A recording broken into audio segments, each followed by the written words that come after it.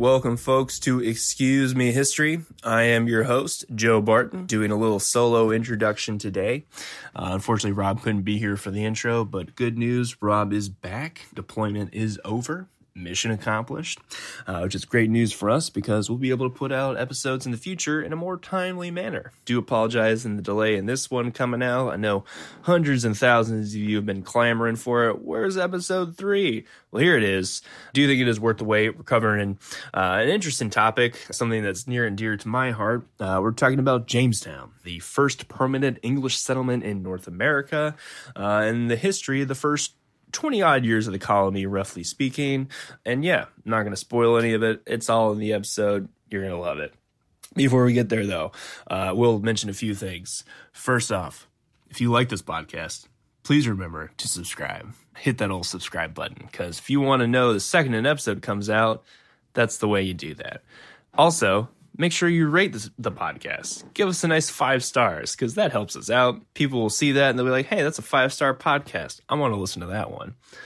Also, if you have any kind of feedback for us, we want to hear it. We want to know how to improve this podcast, make it better for you guys. So if you have questions, comments, suggestions, anything, if you have topics you want us to cover in the future, if you have corrections for us, we were wrong about something, let us know. We'd love to hear about it. Email us at excusemehistory@gmail.com. That is excusemehistory@gmail.com. You definitely want to email us today. A little incentive. We're running a little contest. The first 3 people to email us will receive a free t-shirt.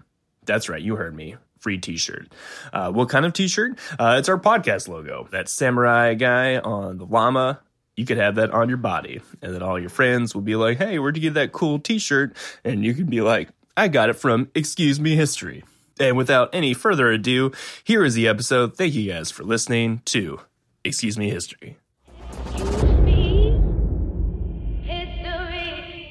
Today, we're going to be talking about the Jamestown colony, or the Jamestown settlement, the first permanent English settlement in the New World.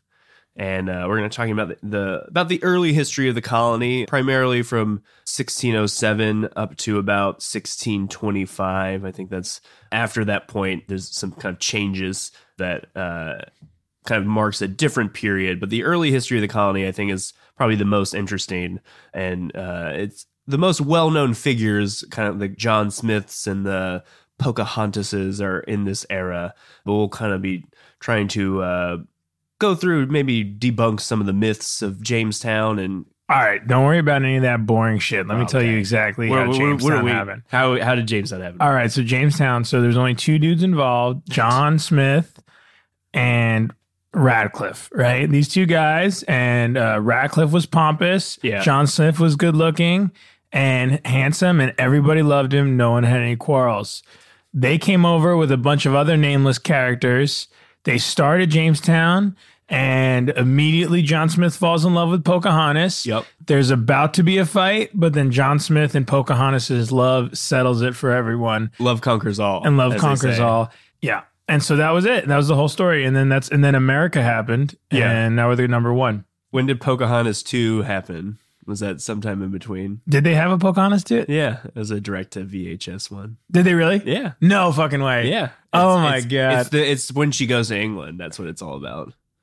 Oh shit. Yeah. It's not. It was not as good as Pocahontas 1. Dude, all right, so like just the art direction in like Pocahontas, I'm like, you guys haven't been to Virginia. Oh yeah. Like you're watching that movie, it's this is gorgeous. So one thing, my birthplace was about 5 miles from where this colony started. That's why Joe Barton is so hard about Jamestown. I get very hard. I do. I will say though that like that's why I'm like when you picked this topic, I was like, all right, Joe Barton just wants to talk about like something that he has a connection with, which I'm totally fine with. It's my wheelhouse. But it's also like it is actually a great story. Mm-hmm. Like that's what's interesting about it. It's like it is a decent. And it is very much, I mean, the foundation of America I mean, really, you can pretty easily trace the roots back to this place. But yeah, it is. If you watch the movie Pocahontas, it looks nothing like what this region of Virginia looks like. There are no cliffs or waterfalls. The water is very brown and dirty. And the trees are all like redwood size. Like, yeah. So yeah, what is being shown in the movie Pocahontas is not an accurate portrayal, one might say. Yeah. But yeah, so and John Smith was loved by all, never committed a single crime, wouldn't hurt a single Indian, Native American, Virginia Indians, as we'll talk about that. Well, we'll talk about that. So we are gonna, before we get to Jamestown, because Jamestown just didn't come from nowhere. It wasn't just a bunch of guys one day say, hey, let's go over to old Virginia. So England was a little bit late in the colonization game. Behind the clock. They're a little smaller, don't have as many resources as the Spanish have, but Spain and Portugal and even the French and the Dutch have started colonizing parts of the New World. And I mean, Spain has been there since 1492 or whatever. What's colonization all about? Like why? You got, because I actually think about like population size in like countries compared to like today. It's like how many people were in England at that time, and it's like nothing compared to like today. It's like all those people live in like a suburb of London. London's population is approximately what England's population was then. Exactly. So it's like what do you guys need? Like what do you guys? You guys don't have enough land. What is it? So I have some explanations, but Joe, what's the reason colonization is a thing? Well, the primary reasons, I mean, I think what we were taught in school, at least what I remember, was, at least for the Spanish, it was 3 reasons. It was gold, glory, and God.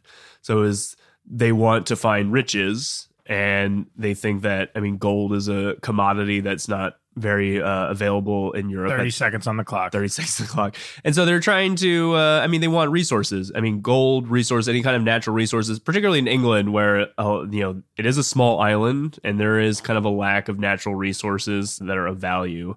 So that's partially one of the reasons. They're also trying to get personal glory. Is it a dick measuring contest? It's definitely a dick measuring contest. There you go. And then also they're trying to spread the word of God throughout. Hell yeah, Jesus and whatnot. Clock is done. Tangent clock. Back to the... Oh boy, we're back. So the Spanish have been colonizing mostly South and Central America, and by the 1500s, they're going to start moving further north. We're going to talk about a guy named Giovanni de Verrazzano. Yeah. Not a Spanish name, an Italian name. Italian explorer Giovanni. Hey, I'm looking for... I'm looking for the new world. I'm looking for the new world so I can make a ravioli in New Jersey. I make a spaghetti. Yeah. A spicy meatball. I also going to design a bridge, and then it's going to charge people $22 just to cross into fucking Staten Island that no one cares about. I got to pay $20 to go to this shit island?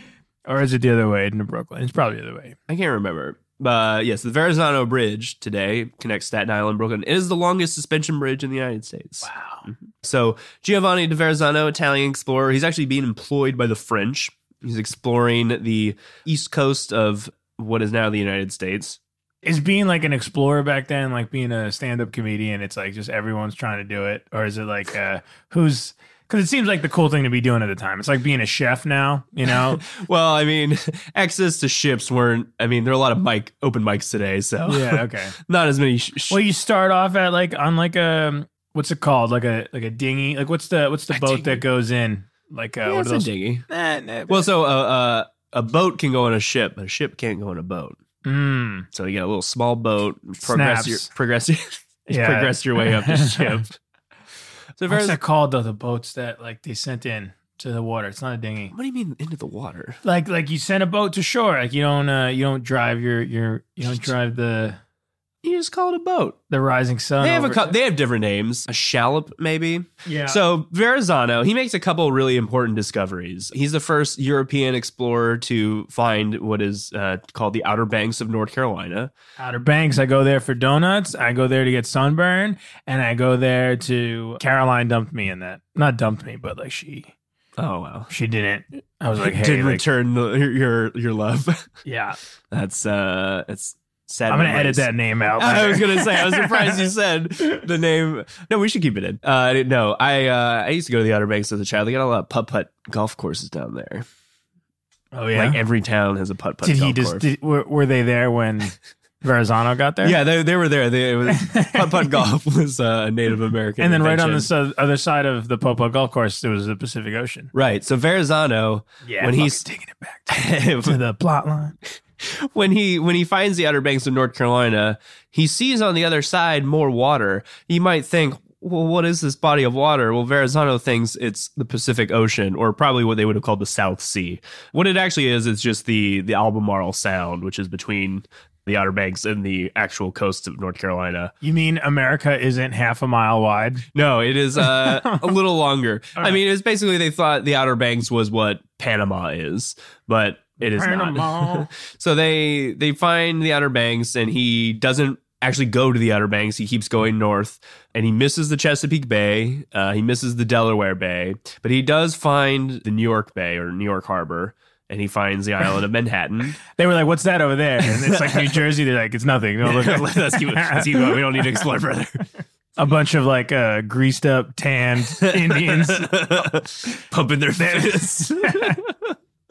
So Verrazano, he Yo, much respect. If you come here, you're going to get the fucking bow and arrow, though. Step on this beach, watch what happens, okay?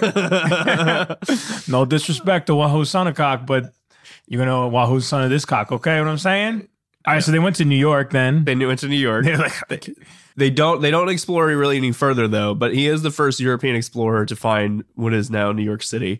That's why the Verrazano Bridge is named after him. But anyways, they'll keep going. He'll also discover Narragansett Bay. And then he'll start heading. Great beer. Also very beautiful. Very beautiful. They got a good, it's a good light beer. Good light beer. Good light beer. It's we serve it at our restaurant. And whenever people are like, do you have Budweiser? We're like, no, but we have Narragansett. Ooh, I can't talk shit about Budweiser because my grandfather, rest in peace, who died last year, worked for Budweiser for 45 years, and he put food on our table, and we weren't allowed to bring Blue Moon to parties, which, like, who cares about Blue Moon anyway? But no orange slices in your beer. Budweiser will not be blasphemed during this podcast.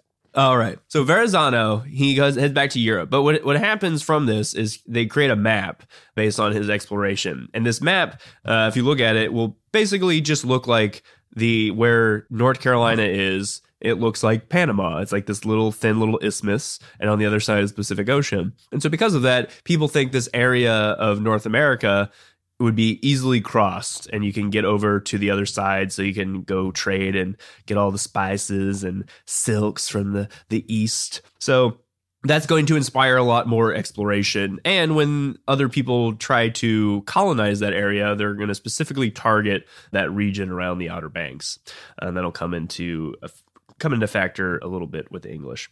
So the next major thing that we're going to talk about is the first European contact that we know of with the Indian tribes that are located in this region of Virginia where they will settle Jamestown. So the Spanish start exploring that region in the 1560s. And in 1561, the Spanish ship sails up the York River, probably, and they encounter a couple Native American guys that are just chilling by the river. Yep. And then they're like, hey, we're Spain. You want to come back and see Spain? And they're like, yeah, sure, that sounds great. I imagine like that scene in Forrest Gump where like Jenny's like becoming a hippie and she's playing like a guitar, and then like a bunch of like a van pulls up and they're like, you want to see California? And she's like, yeah, sounds great. Sounds great. And she gets into heroin. She does. Is that what happens? None in this story. But I mean, you know, tangent clock. What's happening with heroin? No, I'm just kidding. I was going to say Marx did say that religion was the opiate of the masses, and they do introduce them to Catholicism. So one of the guys, why don't you get your fucking religious political agenda out of here, Joe? Okay, this is a podcast about Bud Light and history. Don't you fucking bring that Venezuela shit here, okay? Budweiser, God damn it, Budweiser, the king of beers. So the Spanish, they take two of these native guys captive. One of them is, we don't know the name of one of them because he dies. The other guy is a guy named Pacacaneo, and he will eventually... Nah, but what's your real name? What's his real name? Well, come on. Well, we're going to call him Don Luis. Don Luis, which is fucking a boss-ass name. That's a good... I mean, not to disrespect Pacacaneo, but, Don Luis is pretty dope. Don Luis gets pussy. Don Luis does get pussy. I mean, when he walks up to the club, they open up that velvet rope. He just goes right in. Bottle service. Don Luis. Don Luis. He's a cool dude. So they take him. Actually, they're going to go to Mexico. They go down there. He goes back to Spain, and he gets sick for a little while, but he recovers from that. Eventually, he's going to become. What, does he not have like immunization to like 10,000 years of European diseases? Yeah, I mean, it's like they've been living in separate continents and have different illnesses and infections that they have to deal with. Well, he survives, and eventually he's baptized. He'll be educated in Catholicism and takes the name Don Luis. He's named after the viceroy of of New Spain, Luis de Velasco. And eventually, I mean, he just wants to go home. You know, he's a little homesick. Yeah. Wants to check out his family, see how they're doing. And after several years of kind of mishaps and near chances, he eventually gets back in 1570. He convinces the Spanish to build a Jesuit mission in Virginia. That's not what they would have called it, but the Spanish would have called La Florida. La Florida. So they're like, hey, let's build this mission near my hometown. And Spanish agree to do that. And in 1570, they're going to build this Catholic mission. And very quickly, this guy, Don Luis, goes back to his hometown. And he's like, no, I'm done with you guys. And the Jesuit missionaries are like, hey, I thought you were on our side. And while, you know, they're trying to convert the natives, and Don Luis is like, these guys are bad news. And eventually they're going to kill them all. They wipe out all the mission except for one boy they take captive.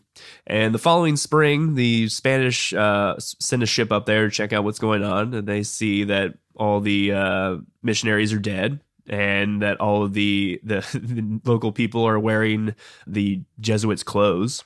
wait a minute. Amazon.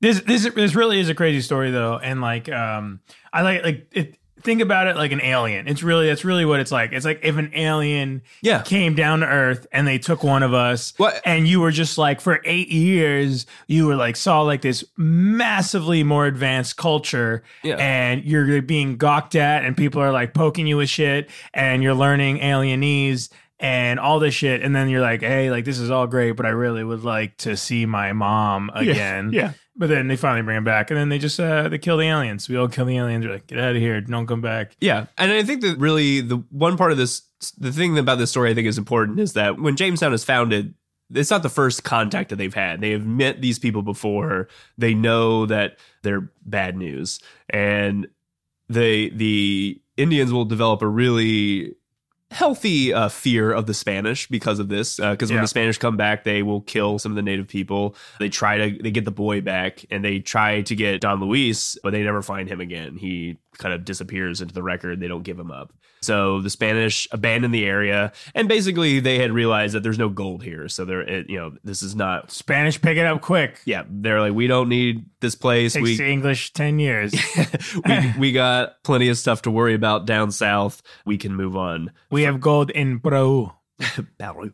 So that's Spanish, right? Spanish, yeah. So, but anyway, so that was called the Exocan Mission, and that was founded pretty close to where Jamestown will end up being, probably a little closer to the York River. It's right by Newport News, where I first moved to when I left New Jersey. I moved to Newport News. Newport News. So, Cosby's Comedy Club, oldest running comedy club in the state of Virginia. Hell yeah. So in the 1580s, that's when we start to see, that's about 10 years later, this is when we start to see the first attempts of the English to really colonize the New World. Before that point, King Henry VIII wasn't really concerned about colonization. His daughter, Elizabeth, not really her thing either. But she will allow some guys to go attempt to build these colonies. And the first major one is an attempt in Newfoundland in the 1580s by a guy named Sir Humphrey Gilbert. Newfoundland had been really important because it was probably the biggest fishing location in the world. Yeah. And all these European nations were sending fishing vessels, and the English will come to dominate that area. And they think that we can build a settlement off the coast of this great fishing bank. And they try, but basically they realize that the winters are really harsh here and there's not a lot of natural resources. So they kind of give it up quick, go back. And this guy, Gilbert, on the way back to England, dies. A storm breaks out and his ship sinks. The next guy who'll come along is his brother or half-brother, a guy named Sir Walter Raleigh.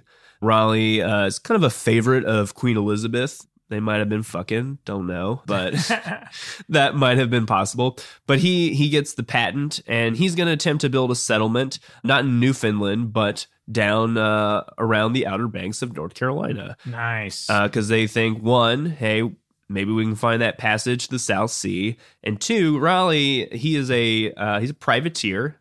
Likes attacking the Spanish, trying to make some money, stealing some Spanish gold. Did they know about Don Luis and that he was from that area first? I don't know. That's a good question. I don't think so. Okay, but that's something I want. But I am he was the Spanish picked him up, so it was a different country. But at the same time, I'm always surprised about how much they kind of knew, even though the spread of information must have been so much harder back then, sure, archaic compared to what we do now, where it's something happens in the world and we know about it instantly. But yeah, I mean, it's definitely possible, but nothing that I read suggested that they knew about it. But I mean, and maybe they didn't know about Don Luis in particular, but they might have known about the mission itself. Eventually found what's called what will be known as the Roanoke colony.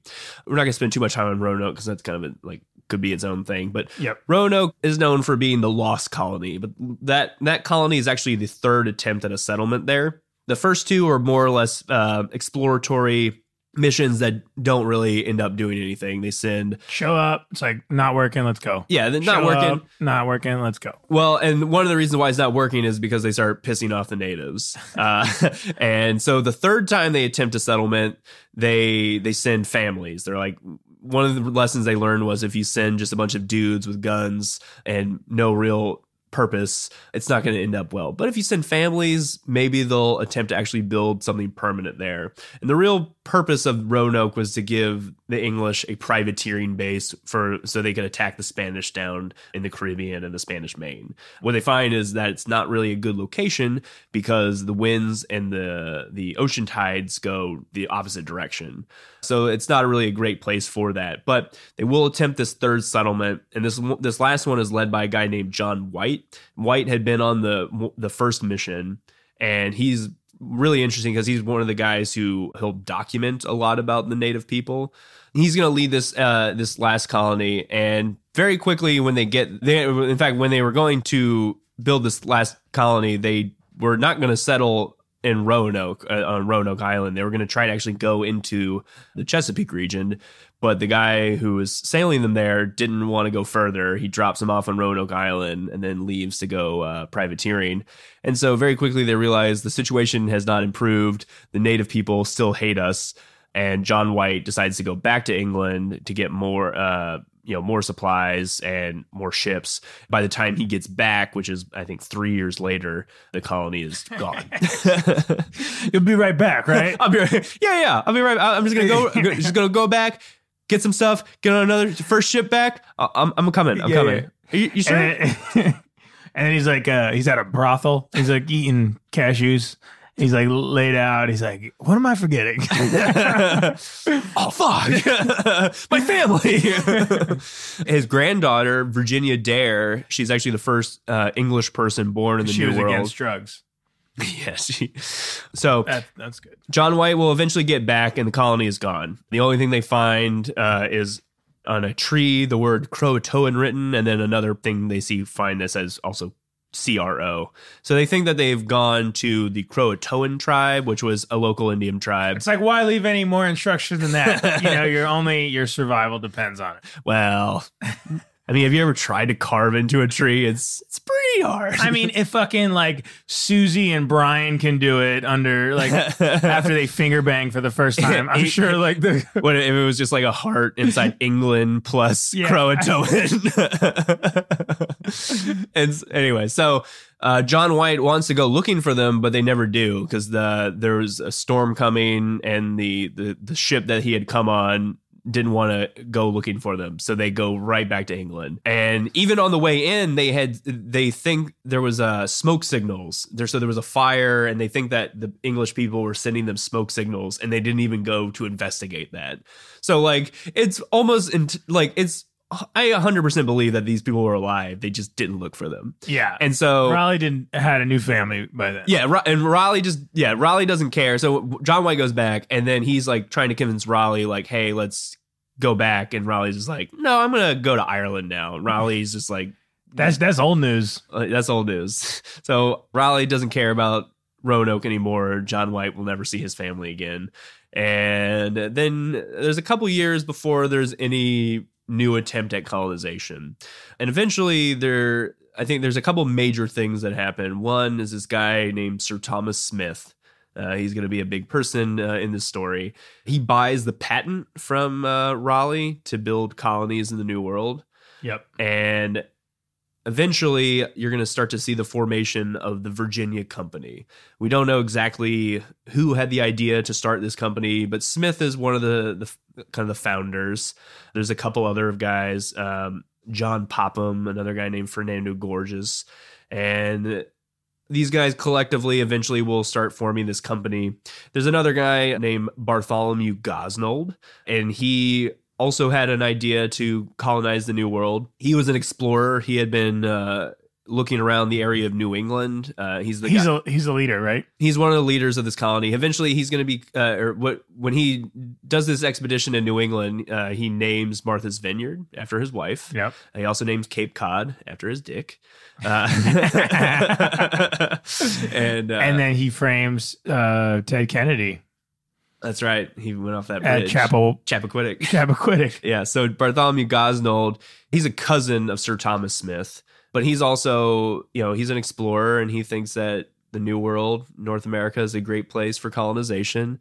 So he's going to start moving and shaking, but he doesn't have a lot of money. Smith has a lot of money, though. He is a very important businessman. Smith has a lot of money. He's a very important merchant.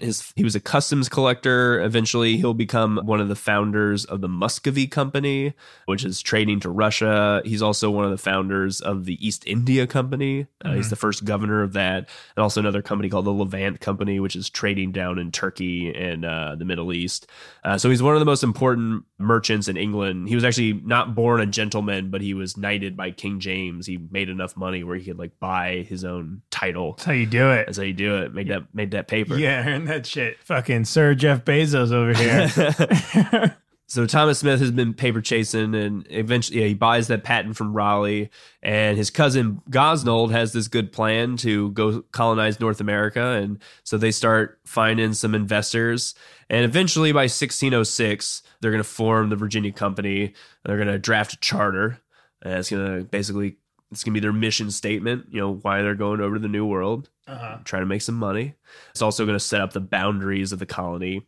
And the Virginia Company is divided into two sections. It's the Virginia Company of London and the Virginia Company of Plymouth. And so those will be kind of important factors later on. But the London Company is really the most important as far as the Jamestown settlement is concerned. But anyway, so they draft this charter, gets approved by King James, and they come up with it's like a board of 20 guys. They're going to be the directors of the company. And then they need to find some guys who are actually going to go over. And so those guys are called the adventurers. The adventurers. And they're led by Bartholomew Gosnold for the most part.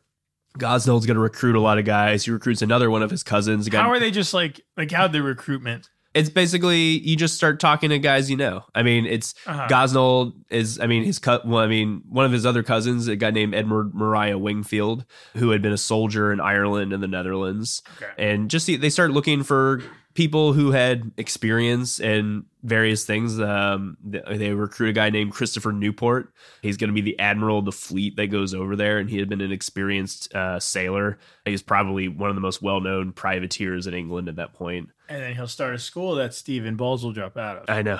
Good old Christopher Newport University.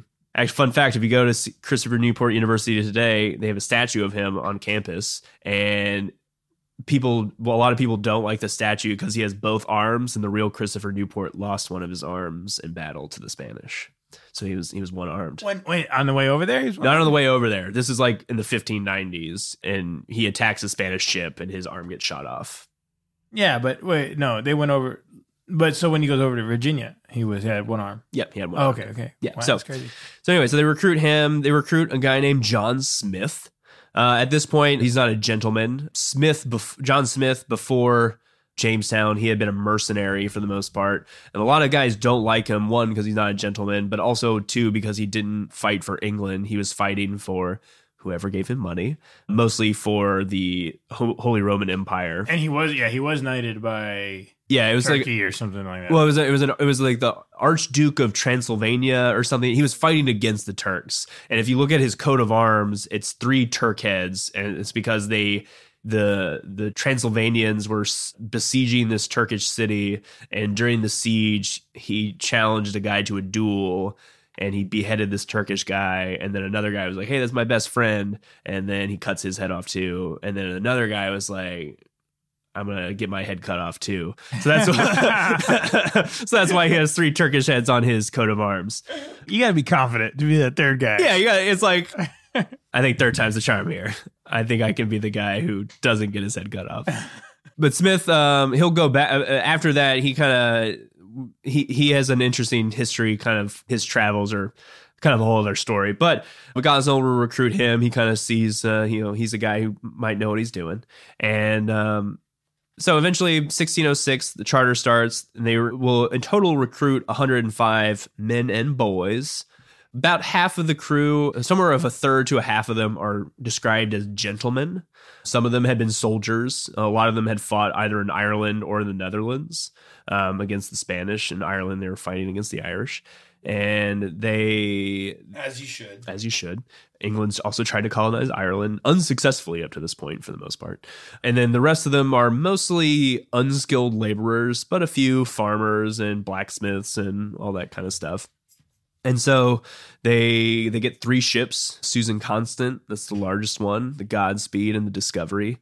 And they load up these 3 ships, get all their supplies, get some animals, some food, some weapons, some tools, and a bunch of stuff to trade with the local people.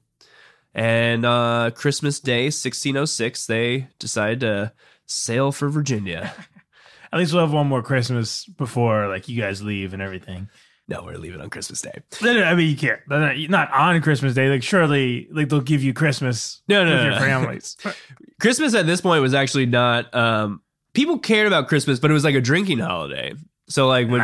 even more important. Oh, so on the boat, you can drink with the boys. Yeah, I get it. All right. Drink on the boat. Like, let's get on the boat. Saturdays for the boys. Talk to these women. So they... I don't have a problem, okay? I'm going to America. So they go, and they leave on Christmas Day, and they think that the voyage is only going to take them maybe 2 months. Well, at least for the first 2 weeks, they're basically trapped in the English Channel. The weather was really bad, and they're just sitting on these fucking ships. That's what it was written. Yeah. But they just got so hammered.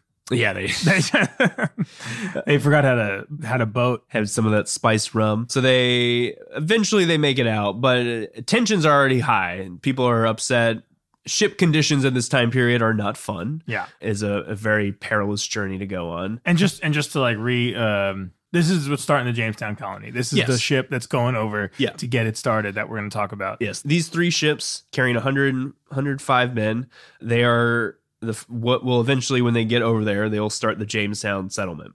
But on the voyage, again, tensions are high. Most of these guys are basically underneath the main deck of the ship, and you're basically there the whole time. Like, we don't know exactly, but you might have been able to go up on the top deck like once a day or something. What? But you're just trapped in like the middle of the ship, and like you basically don't move for will eventually be 4 months. What? Yeah, because you go up on the top ship, this guy's doing work. It's like sailors actually doing their jobs. They don't want motherfuckers getting in the way. You can't like fall in love in the bottom floor and then take her up to the front of the ship and hold her over the... There's no ladies on this ship. There's no ladies. No ladies. 0 ladies. All right, well, maybe 105 men and boys. All right, so they're English. So you take a nice young boy, a nice young English boy, as the English do, and you take him up to the front of the ship. You hold him over, and then you guys paint each other naked. Well, if that happened, they didn't write about it. The thing they write about most is how bored they are. They're just in the middle of the ship and not doing it. It's fucking dark and it smells like shit and vomit all the time. Yeah. And there's fucking animals down there too. And it's just gross. And they hate each other. And you start to see, factions breaking out. And John Smith is actually going to be arrested. He had been, we don't know exactly what he did, but he was accused of mutiny. He might have been organizing a group of followers, or he could have just been talking shit. He was talking loud shit downstairs. He was like, you know what the fuck I would do if I was running? See, if I was in charge here, this is what we do. And that's like John Smith's thing, is he thinks he should be in charge. Even though he's even on the ships, he's never been a sailor before. Yeah. Like, he's not a ship guy, but even there he thinks he knows better. He's arrested by the captains and he's put in chains. And because their voyage had taken so long to really get started, they start running out of supplies. Head to the Canary Islands, get some more supplies, get some more alcohol. Got to stock up on that. And then where's the Canary Islands, real quick? it's like east of or west of Africa. Oh yeah, Yeah. So and the way they describe the voyage, they really took the long route. yeah, and then the way they would travel it in the early 1600s Is go down to you go down to the Canaries. They said you go south until the butter melts. And so when the butter it starts melting because of like the heat, is that like you start heading west. Is that a saying, or did That was they a saying. legitimately do that? Well, I mean, yeah, basically that was actually a saying, but that was basically what they were doing. You would go as far south, and then as soon as you get hit a certain latitude, you start heading west. So they went to America like I cook eggs. Basically. Oh, it's starting to bubble now. Okay, let's go.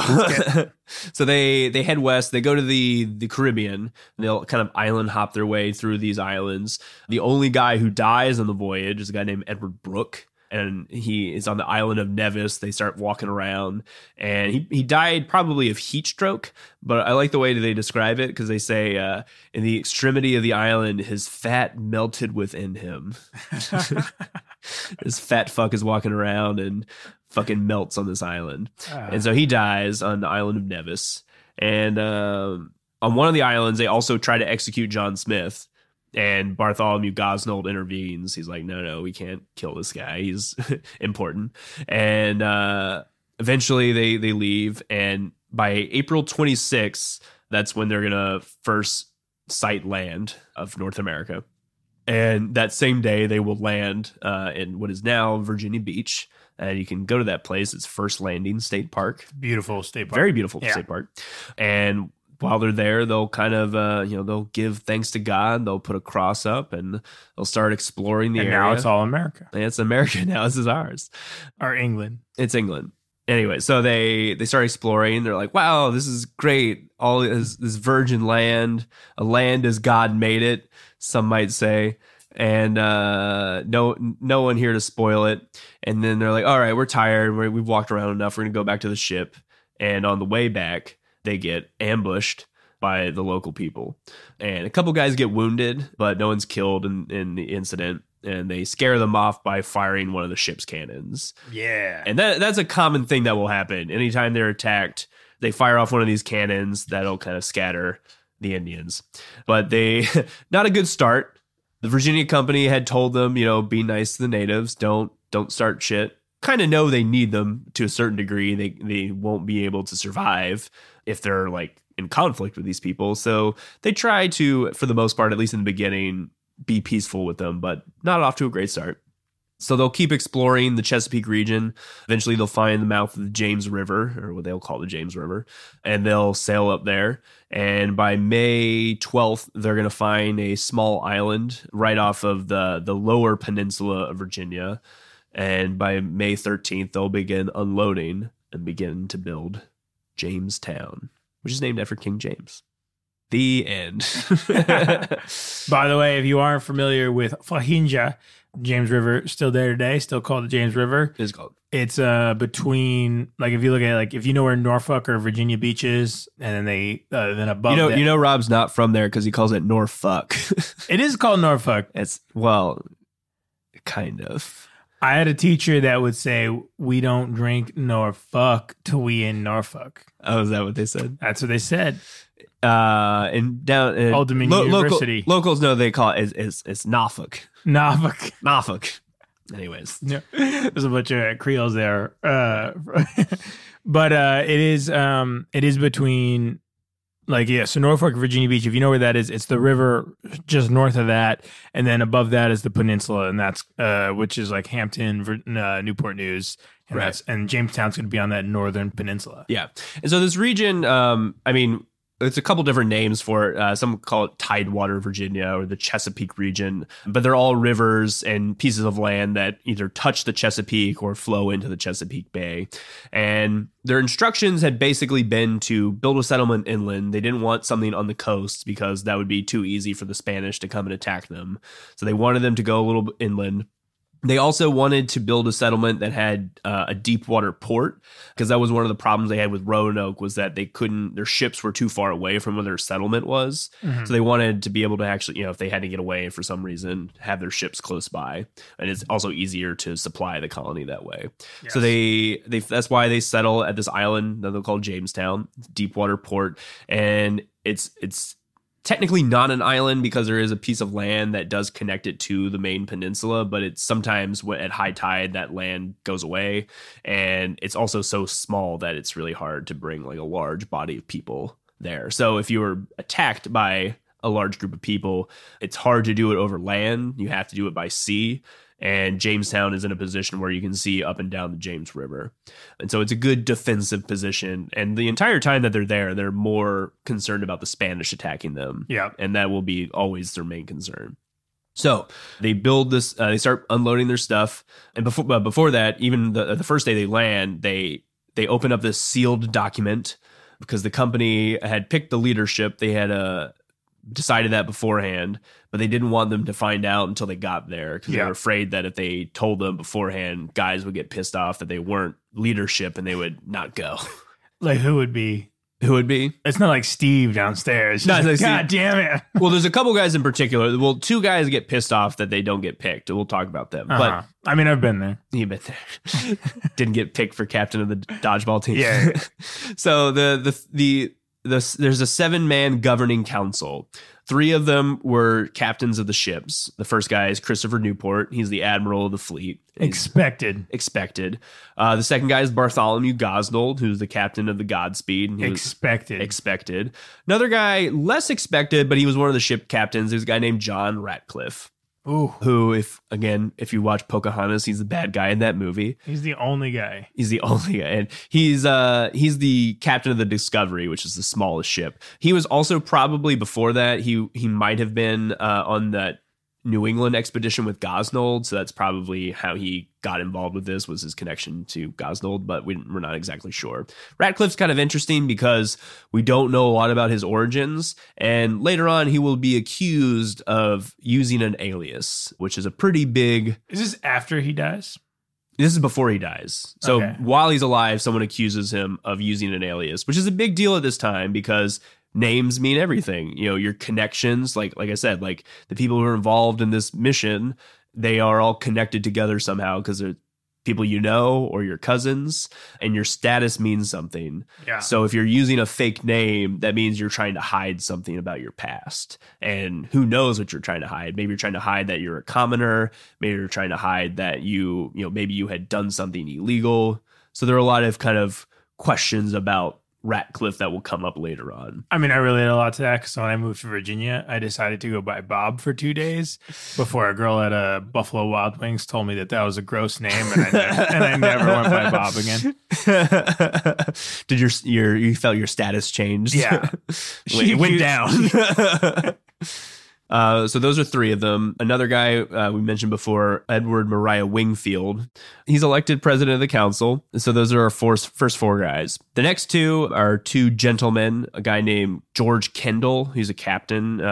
He's also one of those guys we don't know a lot about his origins. And because of that, his role in the colony will be interesting later on.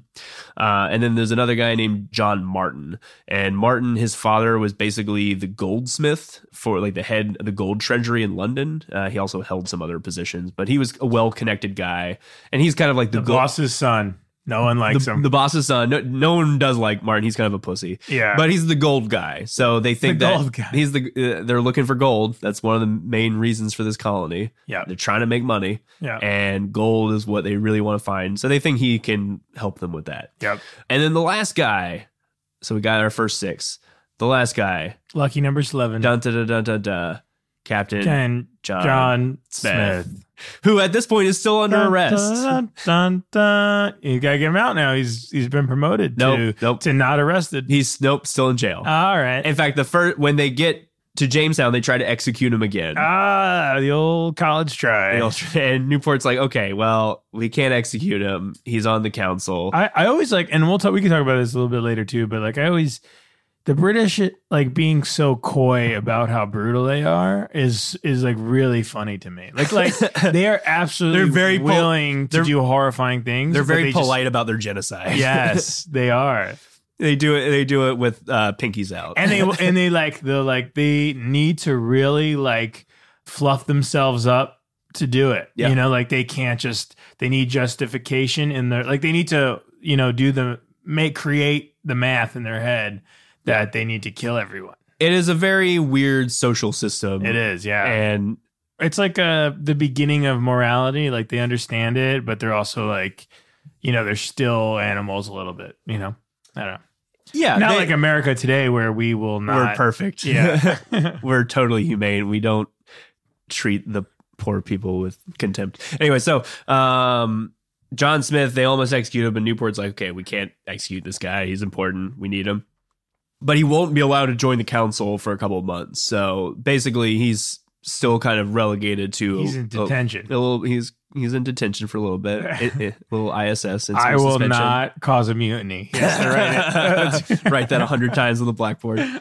So they start building their settlement to have some encounters with the natives. Some of them go okay, some of them not okay. Mm-hmm. They start to find out that the English definitions of property and possession don't really meet the definition of the native property and possession. But then they understand that like all society, all rules is a construct, and that a natural life where we, see each other for who we are is really the way the universe intended.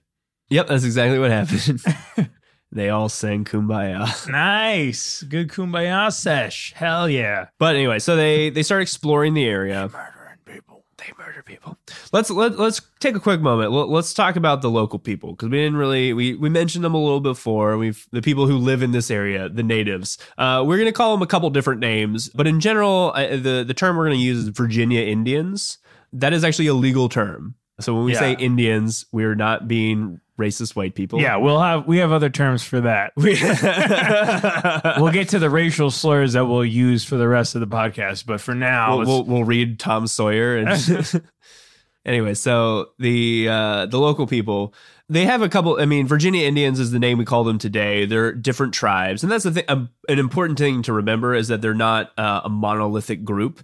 They are really small groups of people, and at different points they are united. But they are really, in their core, they're small family groups that live together in communities. Also, real quick, the groups are way smaller in comparison than to like anything in Europe and anything in like the Caribbean or Mexico. So like when I thought of Native Americans for a long time, I thought of like the Virginia Indians.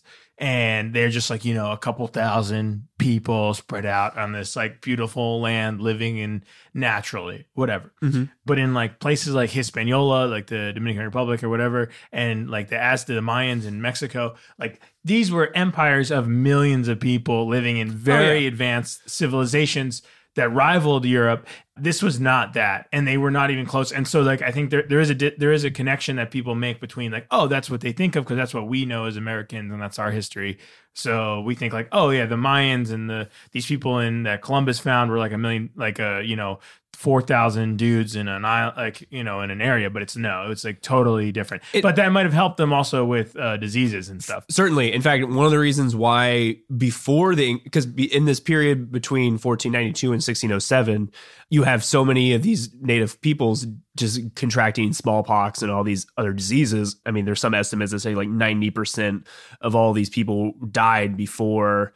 I mean, most of them even really saw the English because they're just being wiped out by these diseases. But for the Virginia Indians, because they're slightly spread out, they don't have that problem as much. I mean, disease will be an issue, but it's not that thing where the English get there and then they contract an illness and then they all die. So that it is a difference. But I actually do wonder because they put up such a the Powhatans will learn put up a decent relative fight for especially in the early years, and they could have wiped them out if they had made that decision right away to wipe out the colonizers. But if the Aztecs hadn't contracted, if they were immune to whatever, just a cold or whatever it was, the Spanish wouldn't have existed there because there's no way they could have taken on the millions of I don't know. I find that interesting. It is interesting, and so just to talk a little bit more about their culture. So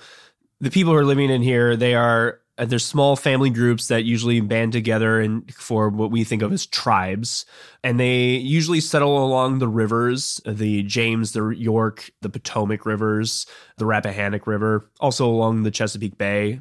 And these people, they are semi-permanent. They live in semi-permanent settlements. They are agricultural based for the most part. We talked about the Aztecs and all that, who were one of the reasons why their culture and civilization was so advanced was because of agriculture and because of corn, and being able to native growing maize and corn really made them able to expand and have these huge populations. Feed the amount of people that, exactly. That's the limiting factor on your population. And so, but because of trade, the Powhatans, the Virginia Indians, they're able to get this corn as well. And so they are growing corn, what they call the three sisters crops, corn, bean, and squash. Hell yeah. Three sisters. Whoa. And they would actually grow them together. So you would use the corn stalk, and then you grow instead of using, when you grow beans use vine or vine growing. What kind of beans are you talking about? I don't know. Just the beans? Just general beans. Just general beans. Like bushes. Like some baked beans. Like what those are? Bushes best. What kind of beans are those? Brown. I don't know. There's black beans. There's brown beans. There's lima beans. Maybe lima beans. I'm not sure. I have to do more research. I just remember when I worked at Jamestown, we always just said corn bean squash. I didn't go much further. Did you have that? Did you ever eat it? Did you ever have I have had three women's Three Sisters. I've rice bowl or whatever. Well, most of their food was like soup or like stew. Nice. It was easier because so women are going to be doing the farming. Uh-huh. You can use the corn stalk for your beans to grow on. So the beans grow on the corn itself, and then the squash grows at the bottom. Ooh. And when the English get there, they see the circle of life. They see these farms. And they're like, oh, these farms are ugly. It's really ugly messy. Ass farms. But no, it's a really efficient way, really low impact farming. Yo, we got the beans up here. We got the fucking got the squash on the bottom. Holding it together is the corn. The corn, it's a beautiful circle of life. It moves us forward. So, but one thing to note is the corn is not native, so sometimes it will rob the soil of nutrients, and they're not experts on fertilizing and crop rotation. So normally, but they got like 3,000 people, so it's like fucking use all of the land. Well, yeah, you use it, and then when you run out of nutrients in the soil, your corn crops fail. You just move on somewhere else. But for the most part, you usually stay in the same relative places. Yeah, and the communities will vary. Maybe it's a couple dozen people, maybe it's a couple hundred people. Women again are doing the farming. Men are going to be doing hunting and fishing, and their lives are really based around the seasons. They recognized 5 different seasons. It was the spring. What's the 5th one? Okay. Well, so it was spring, summer. I can't remember the names of their summer, winter, autumn, and plasma. Actually, it was fall. Fall was 2 different seasons. So it was summer or spring is when you start getting ready to farm. You're going to clear your fields. That's when you're going to start gathering some stuff. Summer is when you're going to do most of your fishing. So like fish are like starting to grow. They're ready, and the waters are warm enough to like actually do a lot of fishing. You'll start growing crops in the summer, and then by the fall, the early fall is when you're going to start harvesting your crops. Was that what it's called, early fall? Well, they had a different name for it. Yeah. Oh, they didn't speak English. I should have written the names down, but they did have. Goddamn. We do know the names. They have Algonquin names for the different seasons, but they had early fall, and that's when you start doing your harvesting, and then the late fall is when you do most of your hunting. Yes, and so that's when it's deer season. That's also when you like switch from a pumpkin spice latte to a peppermint spice latte. Yeah, and so they're chilling out, hunting deer, sipping on their PSLs. Yeah, and Deer is very important to these people because most of their clothes are made from deer hide. Uh-huh. A lot of their tools are made because from deers are very fashionable. They're very fashionable. Make a nice little apron. Uh-huh. Pretty much everyone wore the same thing. Dudes would wear like a loincloth or like an apron that would cover the junk. Women would also wear something similar. That's why that was a popular TV show at the time, Deer to Impress. It was very popular at that time. A very highly rated show. So a lot of their tools are made from deer. So you use deer bone, you use the sinew of deer to make bowstring. What? Yeah. So like the fucking shit holding the muscle together. So deers are not happy about this. Well, we don't know. We don't have any accounts of the deer. Deers are like, we're doing all the work that you get like for very little pay. Yeah. So like, I mean, European colonization, like it could be a bad thing if you're an Indian. It could be a good thing if you're a deer. But if you're a deer, I would say there are more deer in Virginia today than there were. That's right. In 1607. So before everyone criticizes us for the genocide of the Native Americans. You're welcome, deer. Yeah. If any of your deer are listening to this podcast, we did you a favor. You're welcome. You're welcome. So actually, deer are our number one subscribers. So anyways, they hunt deer. They also hunt a lot of other animals, but a lot of their hunting is done in the late fall. They'll try to preserve a lot of their crops. They will either dehydrate it or they'll smoke some of it, bury some of it for preservation. Nice. Wintertime, that's their other season, winter. So you got the spring, summer, late fall, or early fall, late fall, and then winter. And by that point, you're eating whatever you have left saved up and whatever like meat you have from hunting. In late fall? This is the winter. So yeah, by that point, it's pretty scarce. And the English, when they encounter the natives, they talk about how their bodies will change based on the season. How in the late fall, in the early part of winter, they're really fat because that's like when they've eaten all their crops and they have all their deer meat. But by the early spring, they're really skinny again because they haven't been eating during the winter.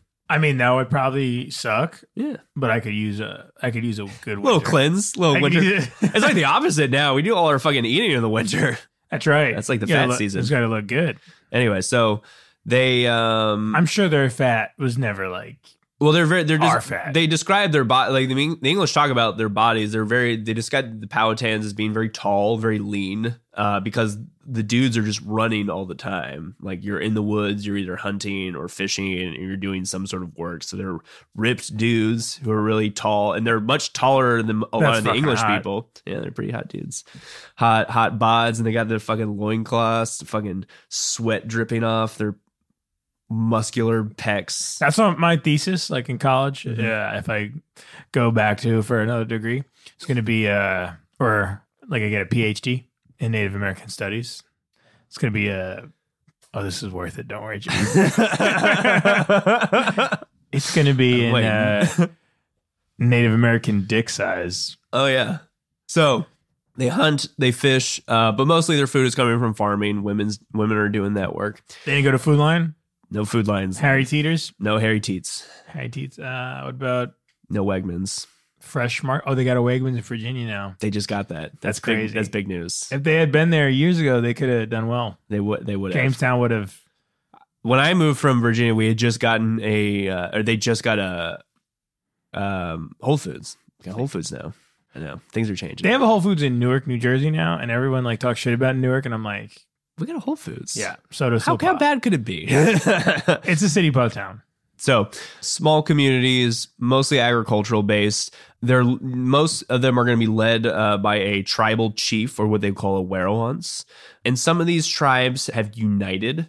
And there's going to be a guy in particular in this story, a guy named Wahoon Sinnecock. Oh, yeah. Good old Wahoon Sinnecock. Get used to saying that, guys, because that's history. Get used to it. If you want to know one name from this time, that's the guy. Wahoon Sinnecock. Anyway, so Wahoon Sinnecock. Just think like you see a huge cock and you're like, Wahoon. Wahoon. Son of a cock. Son of a cock. He is born, we don't know exactly, but probably in the 1530s, around where modern-day Richmond, Virginia is, in the town of Powhatan. I've said the word Powhatan a couple times. Powhatan refers to a few things. It is a town where people lived. And Wahun Sinakok, eventually it'll become kind of his nickname. People get nicknamed by the town that they come from, and a lot of the neighboring tribes will call him Powhatan because, hey, he's the leader of Powhatan, so that becomes his nickname. And I kind of like to think of him as he's like the Don Corleone of Eastern Virginia.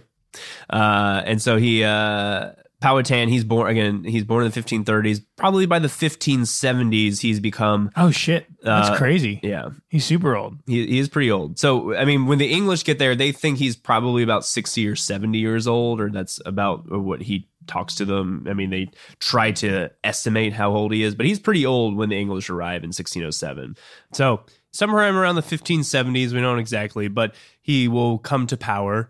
We don't know who came before him. But when he ascends to become the werewolf of Powhatan, he inherits several other tribes around him. So they had formed a kind of a larger group of an alliance or a confederacy, you might call them. Joe, don't put your my southern rhetoric. Also, when Wahun Sinakok farted, it sounded like this. Heyo. So anyway, he comes to power and he inherits several other tribes around him, and he's going to start expanding. He's going to try to conquer these other neighboring tribes, and he might do it either through military action. He'll use his warriors and they'll conquer other tribes. He's a conqueror. Or he might do it using just intimidation, like, hey, I have more warriors than you do. Why don't you just join me? You're better off that way. He's a central power. The other thing is Virginia goes through several periods of drought. I mean, the world in this time is going through some weird kind of global climate change things. That was the little, or not the little ice age that comes later, but they are in periods of drought in Virginia. And if you are a small tribe of people and you're starving, and you have this other guy who, he's a powerful guy and he has different Indian groups paying him tribute, and a lot of their tribute is corn or food, he can redistribute that corn to feed you. Yeah. And so if you join him and become part of his empire, then you stand to benefit from that in that sense. And the other thing is there are groups of Indians on the kind of the outer edges west of the fall line of Virginia, which is kind of their western border, called the Monacans, and then to the north and west in the mountains and above the Potomac River, a group called the Massawomecs. Yeah, Massawomecs. The Massawomecs. And these are that was in the movie. These are groups of people who are going to be attacking them.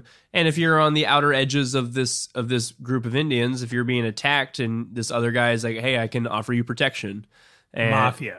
Again, Don Vito, Wahun Sinakok. Don Wahun Sinakok. And so he can either offer you food or protection. And the Massawomecs are interesting because... An offer you can't refuse.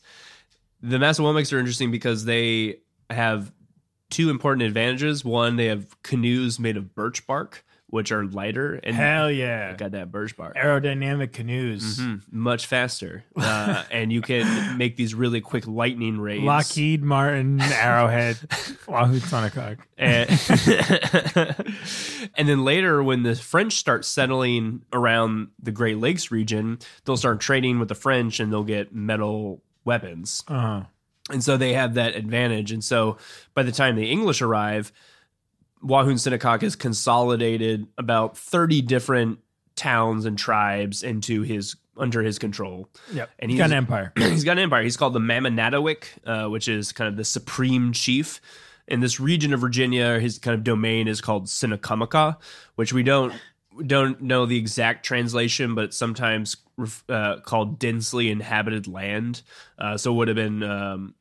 again, it's probably about 10 to 15,000. Sometimes people estimate it as high as 20,000 people. Again, which relative is nothing. No, compared to what, that's one town. And I mean, that's smaller than the population of Virginia Beach or Norfolk today. Oh, yeah. So much smaller. But so it's very spread out. But compared to other native groups in this region, he is definitely the most powerful single person. He doesn't have exactly an iron rule over these people. Some of these tribes will exert their authority, and the further away they are, the more autonomy they will have. Gotcha. So established that. But when the English arrive, he has, again, expanded pretty far. He's controlled the region where the English will settle around Jamestown. The closest town was called Paspahegh, and that was a fairly small town, but it was around the mouth of the Chickahominy River where that branches off from the James River. And so the English, where they settle in Jamestown, the Powhatans are kind of like, well, we're okay with that because it's this piece of land that no one's living on. You can't farm the land. They use it maybe for hunting grounds, but it's really bad, swampy land, a lot of mosquitoes, and the water there it's not fresh water, it's brackish water, so it's partially salt water. And so these are going to be the cons of settling in Jamestown. So it's a good defensible position for the English, but it's also has some negatives. Just, again, they're going to have a lot of problems with drinking water, disease, not being able to successfully grow crops there. Yep. And that's going to be some problems that will keep popping up over the years. But eventually they're going to start exploring the area. They'll sail up the James River. They'll visit some of these different Virginia Indian towns. And they'll get to the town of Powhatan, where Powhatan was born. He doesn't live there anymore. His capital is now at a place called Werowocomoco, which is modern day Gloucester, Virginia, which kind of seems like a downward move going from Richmond to Gloucester, if you know those places today. But that region was much better for growing crops. But his son, a guy named Parahunt, is the Werowance of Powhatan. And so when the English get there, they meet this guy Parahunt, and they think he's the Powhatan. They think he's the leader of these people. And Parahunt kind of pretends to be the leader, and he, kind of fools them into believing they've met this, this great Powhatan guy. They're going to put up a cross around the town of Powhatan. They try to spin it in this way that, hey, we're just, this is, the cross represents both cultures. We're not bad guys. We're not trying to claim this land or anything. You're totally trying to claim this land, right? Anyways, they put this cross up, and they put King Jacobus Rex, or King James, inscribe it on this cross. And while they're doing this, James, not everybody's on this expedition. They still have people down at Jamestown building the settlement, and the settlement is attacked. It's the first major attack that they have there, and they almost get wiped out, if not for someone on the ship firing one of the cannons, and it scatters off the Indians who had made this attack. And again, that's the thing we'll keep kind of seeing, where the local people, they realize that in one-on-one combat, they are probably better than all of these people. But because of the weaponry and the technology, they have a significant disadvantage. And they're particularly disturbed by the cannons because of how loud they are and how devastating they are when they're effectively used. And so anyway, so this attack fails, but they're basically trying to test their strength, see how, what these guys are made out of. And they realize, okay, these guys they got something. Powhatan or Wahun Sinekok, if he had really wanted to, he could have wiped them all out pretty early on. But I think they see this technology, they see the weaponry, and they think, okay, maybe we can use this to our advantage. Either we can take these people, kind of bring them into our group, or we will somehow learn their technology and steal it from them and then wipe them out. Gotcha. So I think that's one of the reasons why they don't. They're trying to be America before America. Exactly. They're trying to out-America the English. And so they don't wipe them out immediately. But eventually, Christopher Newport, when they get back to Jamestown, they find this attack. They're going to build a fort, make sure they don't get attacked again. They use palisade walls, so kind of these large poles in the middle of the ground, and they're going to form a triangular fort. At the end of each point of the triangle, there's a cannon, so they're going to be pretty well protected. But in June, so about a month after they've gotten there, Newport leaves. Newport goes back to England to get more supplies. Also, typical officer. Typical, get the fuck out of Dodge. And as soon as he leaves, just shit starts falling apart. I mean, guys are already getting sick. They're running low on supplies. The water's bad. So whenever they're drinking the water, it's making them even more sick. And if they had some sort of disease that would probably exacerbate the problem. A lot of these guys are dying from dysentery or what they would call bloody flux, which we're not exactly sure what bloody flux was, but it was probably just a severe form of dysentery. They shit in blood. They shit in blood. Honestly, I've been there. I'm there on a pretty regular basis. I didn't go to like a new world, but I did do like 8 tequila shots. Yeah, I did eat some spicy food and tore my asshole up. There you go. So they're dying of bloody flux and all these other diseases, malnutrition. Another thing they have problems with, just the food they're eating is horrible for them. Even McDonald's. They're eating really salty meat. And even the corn they're eating, if you eat a diet based in corn and you're not getting other nutrients, because the Powhatans are eating corn, but they're also eating a lot of, berries and roots and natural growing foods, and they're getting a pretty good variety of nutrients. But if you have a diet based on corn, eventually you'll get this vitamin deficiency called pellagra. And there are some historians who have said that this is what caused this malaise in the settlers. So it wasn't them being lazy, it's the fact that they're just malnourished. And so these guys are, some of the gentlemen, they don't want to work. But that's what I am. That's what I'm just malnourished. I don't get enough nutrients. That's why I don't want to do shit. I guess I got to stop eating that corn. So much corn. So anyways. What their shit looked like, though. Very, very fresh. A lot of corn in that shit. Oh, boy. But tensions break out and you start to see factions forming. And again, you have a lot of gentlemen there and you have a lot of, commoners. And these commoners, a lot of them start deserting. They're like, we've had enough of this shit. We'd rather just... Which is crazy to me. I just leave it. Like, where do you go? You go to the Indians. They go to the Indians. And they start living amongst the Indians. Which is also crazy. That's also crazy. And they just think that that's a better way to live. They think, at least I'm not starving with these people. I have a better chance. And I wonder who had the most success with that. We'll never know. Yeah. But definitely a lot of them will do that. And then the people who stay in the fort, again, there's just a lot of infighting going on. Wingfield, he's accused of hoarding food at one point. Fat fuck. He's one of the leaders. He's not giving enough food to everybody. He's on the boat just fucking throwing eating grapes. Yep. So Wingfield, eventually he's going to arrest one of the council members, a guy named Kendall, we talked about before. And Kendall had been accused of starting another mutiny. So what John Smith had been accused of. We don't know exactly what happened, but he's arrested and put on the ship.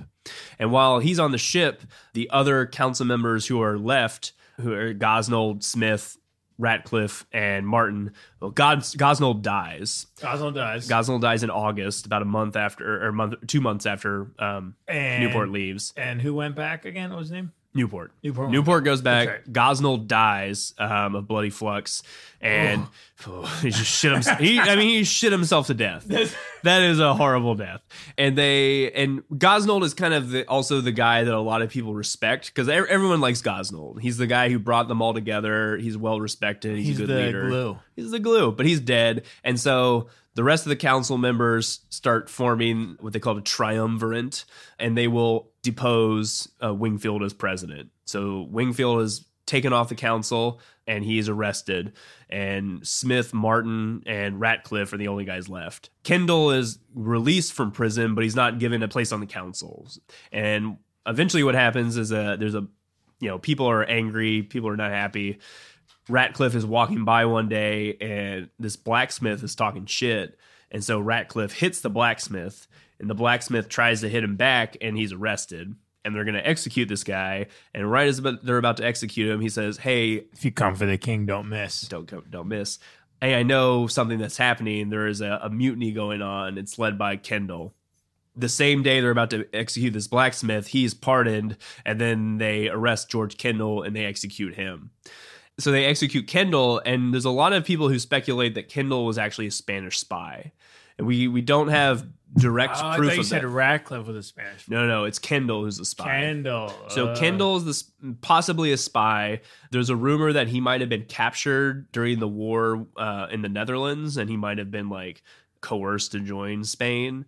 There's also a couple people in this colony who might secretly be Catholic, and they might have some allegiances to Spain because of that.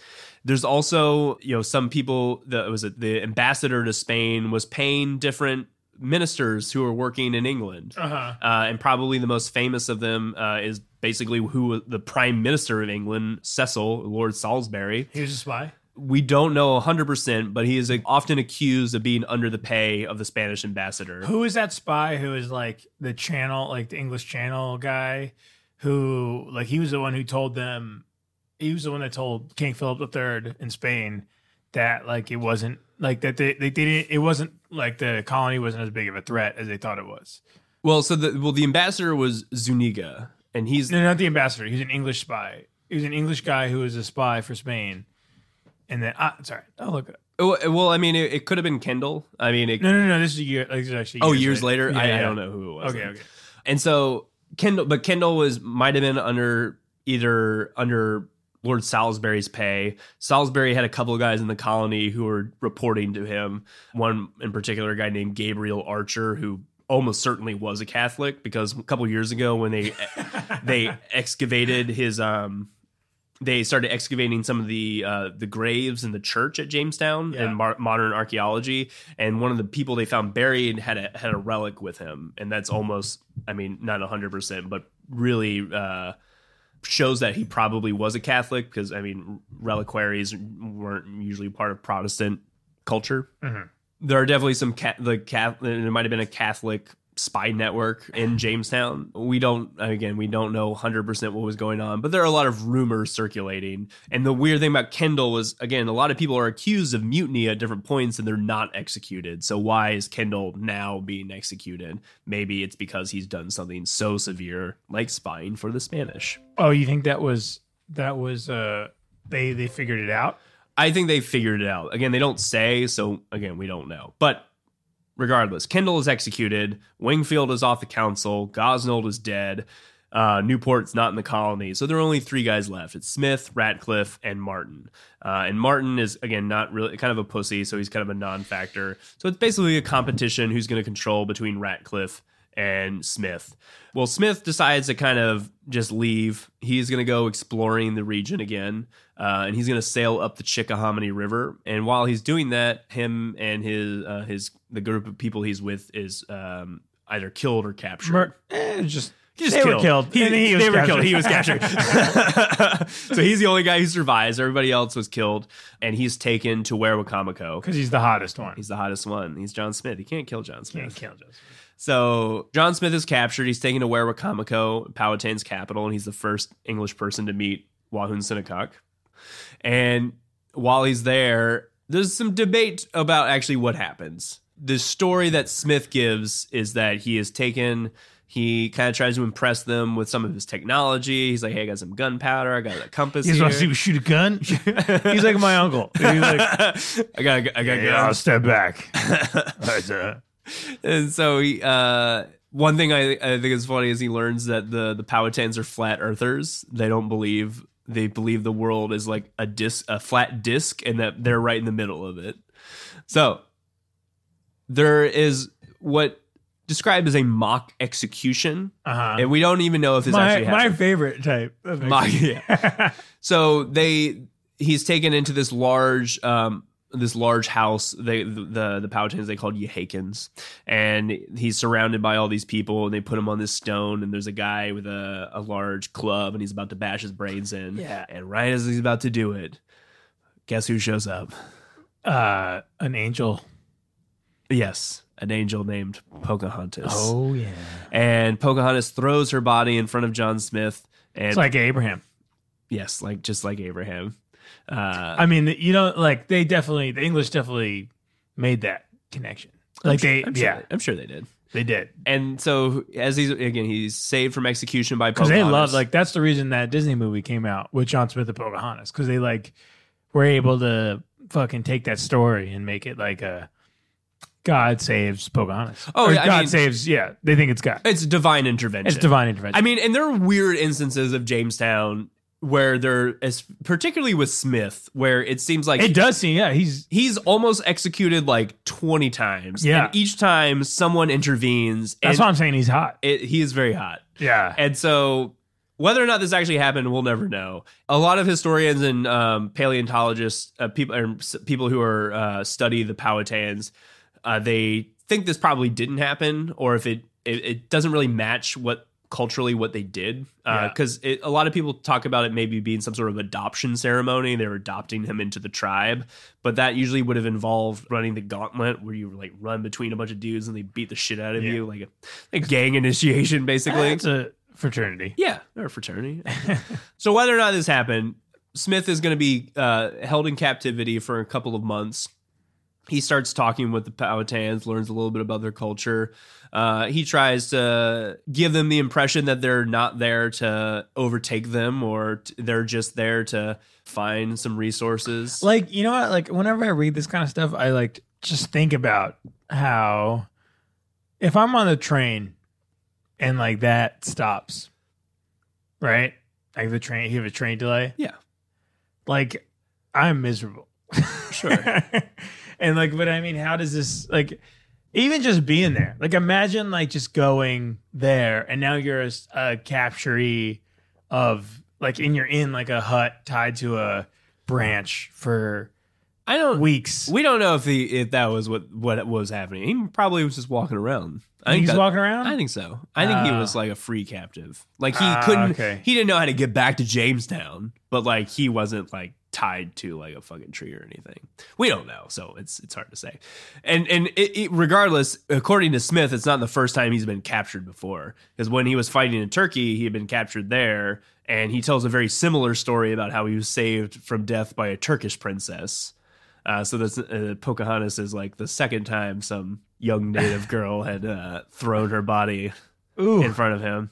A lot of bodies being thrown at Smith. Anyways, eventually in the winter of 1607, he gets taken back to Jamestown, and they will bring some food and some nice things, give these starving English guys some help. By this point, about 2/3 of the colony is dead. They have either starved or been killed by Indians or numerous sort of accidents. Anyway, so a lot of them are already dead by this point. When Smith arrives, he brings some supplies given to them by the Powhatans. But as soon as he gets back, they try to execute him again. Because they're like, oh, you just fucking left us, been chilling off with the Indians, eating. And there was the whole like controversy where he maybe had said, like said, yeah, we'll like obey your rule or whatever. Or what did he say? Something like that. Well, I mean, what he's accused of is basically trying to take over the colony, and he's going to be propped up by Powhatan. And they think that he's like, I mean, just trying to become a dictator. Yeah. And so they're going to, the Ratcliffe and another guy, Gabriel Archer, who Archer is elevated to council member, even though he wasn't chosen by the company. And so Archer and Ratcliffe will arrest Smith because they think he's trying to take over the whole operation. And the next day they're going to execute him. Well, that next day, guess who fucking shows up? Gates. No, not Gates. Not Gates. That's later. Newport. That's what I meant. The first supply. The first supply. So the first supply. So, and one thing we didn't mention before, they're planning to basically prop this colony up survive by continually just bringing in new supplies. They're not going to like farm for themselves. They're going to bring food in from England. Bad plan. Because the first voyage took like 4.5 months to get there. And other voyages will usually take at least more than a month. And so from the time you leave England to the time you get back, it's basically half a year has gone by. So not a really good plan to keep people alive. But Newport will bring some supplies. He'll basically bring the colony back up to its original strength. And for the time being, they are saved. They'll do some more exploring of the area while he's there. They start to run into some problems with trading. So Smith at one point is appointed the Cape Merchant of Jamestown. Okay. And so he's in charge of all the trade going on. But what happens is he finds out that all of Newport's sailors are trading all their shit to the Powhatans. Yep. They're giving them mostly, weapon like swords and hatchets and metal tools. Turns out when you're hungry, you don't care about your gun. Yeah. And also a lot of the supplies that the Virginia company is sending them, they're not even getting. At one point, Smith is like, all the things that you tell us you're sending us is not actually getting to us. Either the sailors are selling them to the Powhatans or they're selling them to us. And so we're having to like pay for our own supplies here while we're starving. And these like fucking sailors are making money. And they're basically using the ships as like an open air black market. Nice. And which would be kind of cool. I would go to that bar. That would be a pretty cool place. Yeah. If there's like a ship in the Hudson over here and we could just like, you had to take a little boat out and you can go drink there and like get a sword. Play like pirate. Play pirate for a little games. While. Trade. Anyway, so that's going on. And Smith is really angered by that, but don't worry, Newport's gonna leave again. He's there for a couple of months, but because he's not a team player. He's a noble. Well, Newport's not a noble. He's a ship guy. He's a ship. He's like, I'm a ship guy. That's actually the problem with the colony too. Is a lot of those guys are ship guys, and they're not farmers. Yeah, we don't want to be. I mean, the problem is, they're malnourished on corn. They're shitting their brains out. They're shitting their brains out with fucking corny shit, and they don't have guys that actually want to do work. They're gentlemen who just want to find gold and go home. Yeah. And they're not finding gold. And they keep looking for it. And they keep asking the Powhatans, like, hey, where's gold? And they're like, well, we got copper. And they're like, oh, we don't need that. We got a lot of that already. And it turns out farming is a lot of work. Farming is work. And that's one when we talk about their culture and how advanced the English are, well, they don't know shit about farming. At least the Powhatans got a good grip on that. Yeah. But anyways, Newport leaves in April of 1608.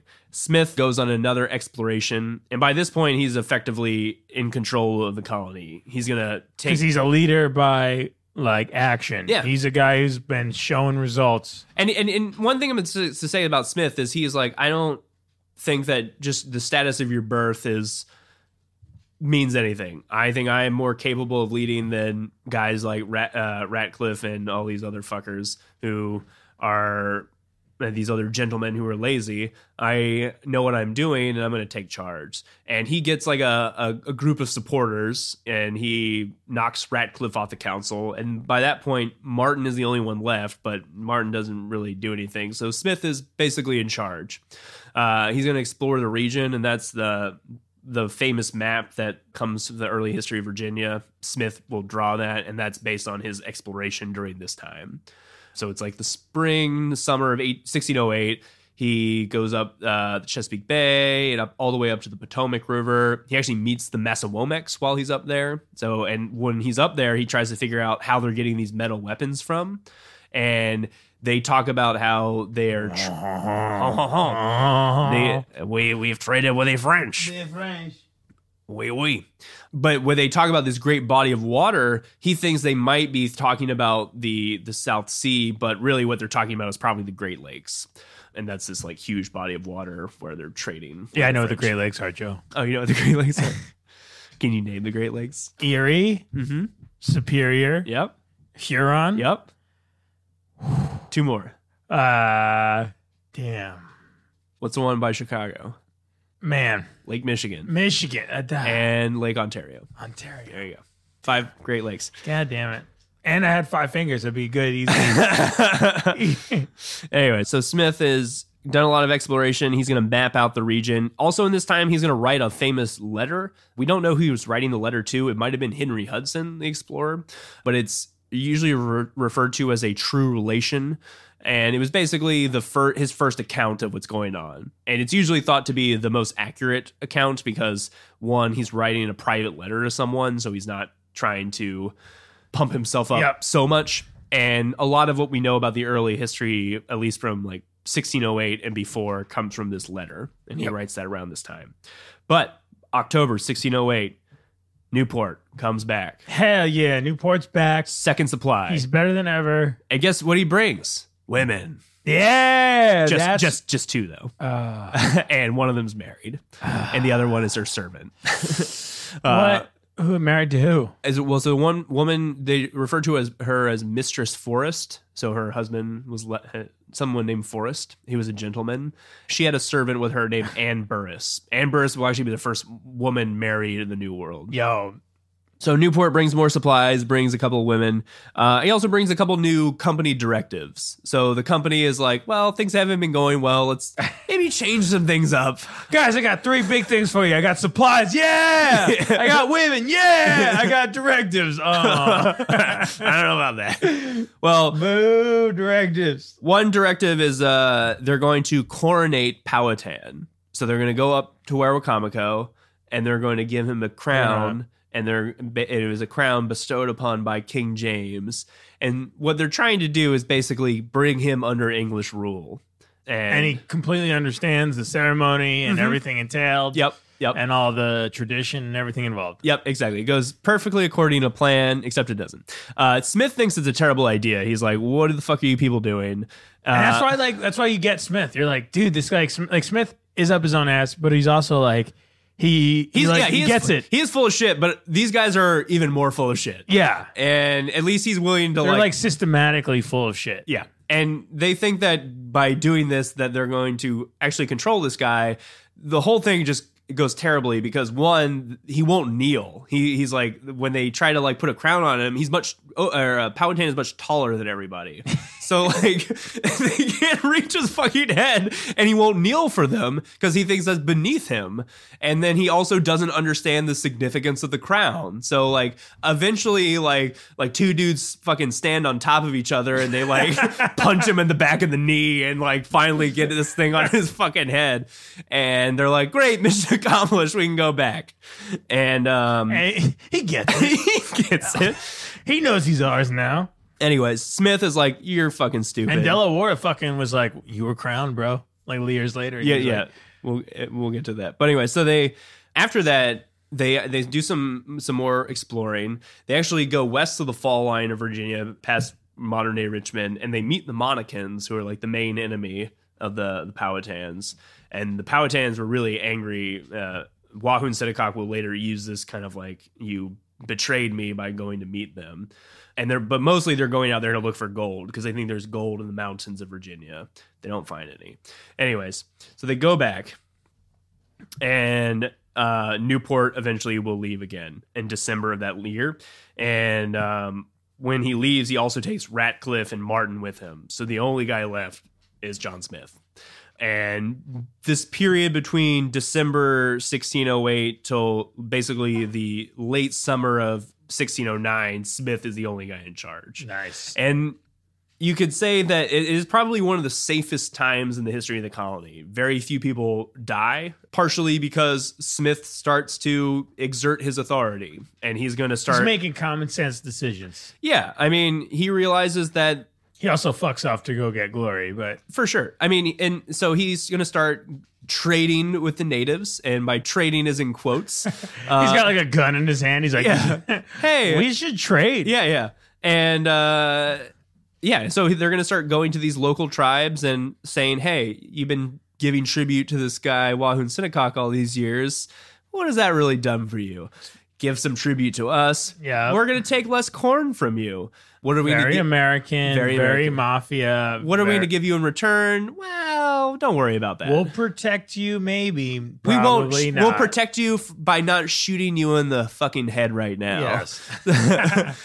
So they start extorting these local tribes, particularly the Paspaheys and a few of the other ones that are close to Jamestown, and it kind of backfires in a way. I mean, he starts to piss off Wahoo and Shinnecock. Eventually, Smith will go back up to Werowocomoco in 1608 and meet with Wahoo and Shinnecock, and he's like, "Hey, what the fuck? Like, I adopted you into my tribe. I made you my fucking son.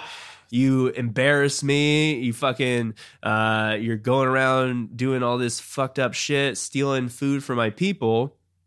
What are you doing, man?" And Smith is like, "Peace, bro. I'm done with you." And he leaves, and that's the last time the English will see Powhatan for 5 years. He basically disappears. Oh, really? Yep. So that's the early 1608, and or maybe what? No. Because because they go to war with each other, and they don't see him until the end of the war. And that was 5 years later. 5 years later.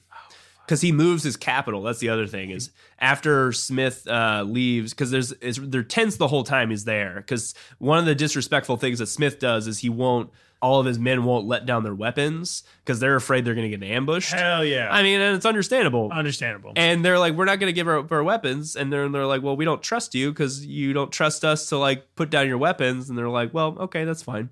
So they leave. And instead of going back to Jamestown, they go to the town of Utenand on the Pamunkey River. Utah. And it's where a guy named Opikankanu lives. Opikankano. So Opikankano, he's the younger brother of Powhatan, and he's not the next in line to inherit the throne, the Mamaroneck position, but he will eventually. He's basically the second most powerful person behind Wahun Sinekok. Nice. And the most powerful tribes in Virginia are usually along either the York or the Pamunkey rivers, and he is the leader of basically an elite group of soldiers who are living in this region. Okay. And so when Smith is there, he also tries to force Opikankano to trade with him. And Opikankano is like, fuck off, bro. And Smith takes a gun, points it at his chest, and takes him hostage in order to get away. Because he thinks which was not cool. Not cool, but they probably were trying to kill him. Yeah. And so the only way he gets away is by using Opikankano as a human shield. And Opikankano is also much taller, and anytime you see paintings of this, like Smith looks like a fucking midget holding a gun to Opikankano. Oh, they didn't even fucking Photoshop him taller? No. Oh, man. Well, they made it look like he was like basically overthrowing like this giant David and Goliath. Yeah. And so he gets away, but it's basically the final straw. So Opikankano is really pissed off, and Wahun Sinekok is really pissed off, and they're gonna implement a trade embargo on Jamestown. And so any of the tribes that are still controlled by them aren't allowed to trade with the English anymore. And this is because, you know, Smith he's still going to try to consolidate all these local tribes close to Jamestown, and that's how they'll survive, by taking corn from them. But it's not a really far-sighted strategy, but it does keep them alive in the short term. It does. And it ensures that they're going to stay alive at least until the next supply reaches them. Also, during this time, this is when he utters the phrase, he who shall not work shall not eat. That is probably his most famous quote. And he's, you know, all these fucking gentlemen who are not doing anything. He's saying, if you don't start doing shit and stop just laying around or just looking for gold, you're not going to get food. And a lot of the gentlemen don't like that. But anyway, so that's his famous quote. So while this is all going on, that Newport had already returned to England, and a couple things happened. One, the company heads, particularly Thomas Smith, start interviewing these guys, and they start figuring out, oh, things aren't going too well over there. And Smith also sends a letter, and basically Smith is like, hey, this is the problem. You keep sending all over these fucking dandies who won't work. And you guys need a fucking war hero. Yeah, you need a war hero. And you need to send over people who know what they're doing. Like farmers, like skilled laborers, people who actually want to be here and are bitches. Well, they try growing silk. They bring silkworms to Virginia. They try a lot of different things to make money. But he's like, if we bring actual, like they build a glass house, and they bring some Polish and German immigrants to work the glass house. Oh, they loved it. They loved it. They defected to the Powhatans very quickly. You actually, if you go to Jamestown today, they actually still have the glass house there. It's pretty cool. They built it and left. But anyway, so Smith is like, hey, you need to send over some guys who can actually do things that we need. Farmers, hard labor. Like skilled laborers, like people who can make things and make food for us so that we don't die. Stop sending these fucking gentlemen over. So Smith does actually take some of this into account. He also interviews Ratcliffe, and Ratcliffe is like, Smith is a fucking psychopath. You shouldn't trust this guy. Yeah, but Ratcliffe ain't shit anyway. Yeah. He will go back, though. He will go back. He shouldn't. He shouldn't. He has a. We'll talk about that later. But anyway, so Smith is like, okay, let's change things up. Let's draft a new charter. So that first charter didn't really work out so well. We need a new government. So something a little more, a little stronger, something that's not going to fall apart 20 minutes into the thing. And then we also need more money. So he's going to recruit some more investors. And then there's a guy named Edwin Sands, and he's going to end up drafting the charter. So the second charter is enacted in 1608. It's not going to take effect for a little while, though. So they get a total of 7 ships to go over. and then they have an additional ship led by a guy named Captain Samuel Argall. And the other big thing they realized was this way we're going over here is not efficient. We need a better route to get to Virginia, and because we can't supply them effectively. So Argall goes over first, and his plan is basically just sail straight across the Atlantic. Argall seems like a cool dude too. I kind of like Argall. I do too. He doesn't get a lot of attention historically or in popular culture, but of all these guys, he's really important. He just seems like he's like good at his job, and he's a problem solver. He's a problem solver. And then later on, he's kind of like him and this other guy named Thomas Dale. They play good cop, bad cop, and Argall's kind of the good cop. So we kind of like him. Right? Yeah, he's a good dude. So anyways, he goes over first. And when he enters the Chesapeake Bay, guess who he runs into? He runs into the Spanish. That's right. That's right. They were, So the Spanish, while this is all going on, again, they know what's happening. When Smith sends over that letter, they get a hold of the map that he sends. And then they call up La Florida. They call up La Florida, get Florida on the phone. They say, hey, you got to check on what's going on up fucking Jamestown. And then they send a dude in a little ship. And they run into the same day that Argall's entering the Chesapeake Bay. God. This Spanish ship comes in behind them. And it's like I remember reading that. And I'm like, dude, like imagine like you're just getting there and you're like so close. You've been on fucking sea. You've been working for the last 2 months. And then you haven't seen anything. And then you see this little ship come in and you're like, you just defend the colony. You play defend. I don't know what I'm saying. Like I would have just gone. What are you saying, Rob? I would have gone and landed and shit, but they're like, oh no, we're going to. He like chases the dude out of there. Like So he's like he's all about the business. You know what I mean? Yeah. So the Spanish they find this Argall ship is larger than their ship. Yeah. And they don't want to get fucked up, so they decide to just go back. And they figure out where Jamestown was located, kind of because they spot one of the ships going up the James River. So they're like, okay, that's where the settlement must be. Yeah. But they don't go find out where it is, and they just go back to St. Augustine. But anyway, so Argall gets there, and Argall's like, hey, shit's going to change. And Smith is like, well, we'll see. We'll see how that happens. Yeah. And in June of that year, or May, they send over a fleet of 7 ships from Plymouth, England. And on the way over there, they're going across this this just direct route to Jamestown. They run into an Atlantic hurricane. At that point, the word hurricane didn't even exist. And probably these English people are almost certainly some of the first Europeans who experience an actual hurricane, because hurricanes are like a phenomenon in this region. They don't go to Europe. They come from Africa and head west. Yeah. And so they've experienced storms before, and even in the Mediterranean, the word tempest, that comes from the storms from the Mediterranean that some of these sailors would have gone through. But most of these guys have never experienced anything that large before. Uh-huh. And so they're traveling over, and this hurricane basically just wipes out this fleet. It doesn't wipe them out. They get separated. The largest ship on the fleet is called the Sea Venture, and the Sea Venture eventually it's damaged, but it doesn't sink. And for several days, they're basically bailing water out of the bottom of the ship, trying to keep it afloat. And working hard, hardly working. There is no harder work than we are about to die. And this shipwreck really alters their whole way of thinking, because not only are they, there's this one historian, Joseph Kelly, who talks about the way shipwrecks affected people, because not only you're going through this traumatic experience that again most people never could even conceive of at this point, and you're being washed away by the water, and like you see people going off the ship and drowning, and a lot of people are dying, and then you survive, and then all of a sudden the only way you can survive is everybody on the ship just pitches in to keep alive.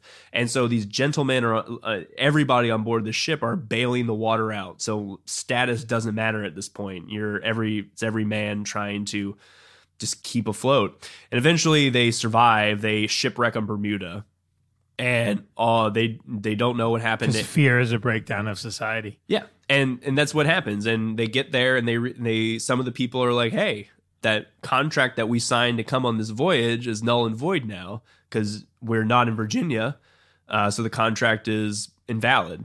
And so the leader who had been chosen of this voyage is a guy named Thomas Gates, who had been an experienced soldier. He was one of the early investors in the company, but he didn't go on the original voyage. He stayed in the Netherlands.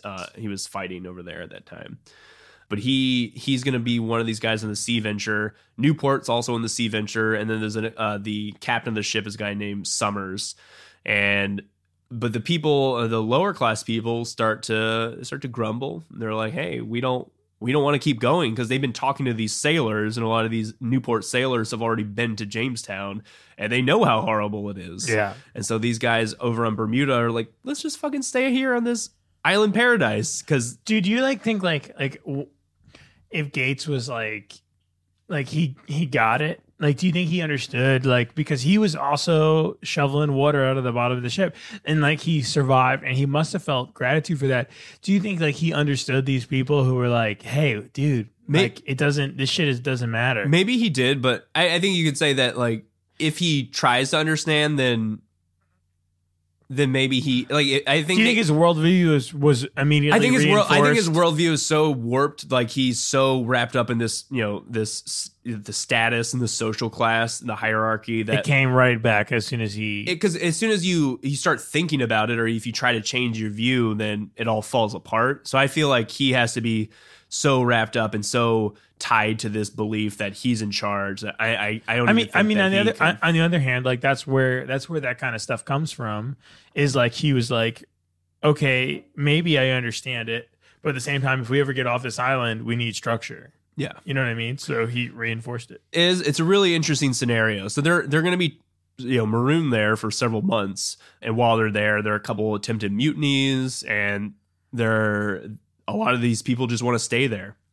Because they're like, we have this beautiful island. There's food there. They even send boats back at some point to get food from it. Yeah. And Bermuda will eventually become part of the Virginia Company. It's part of the Charter of 1612 includes Bermuda, and they'll eventually settle there. But Gates wants to keep going. They'll take the wreckage of the Sea Venture and then take some of that and then the wood that's on the island and build 2 new ships.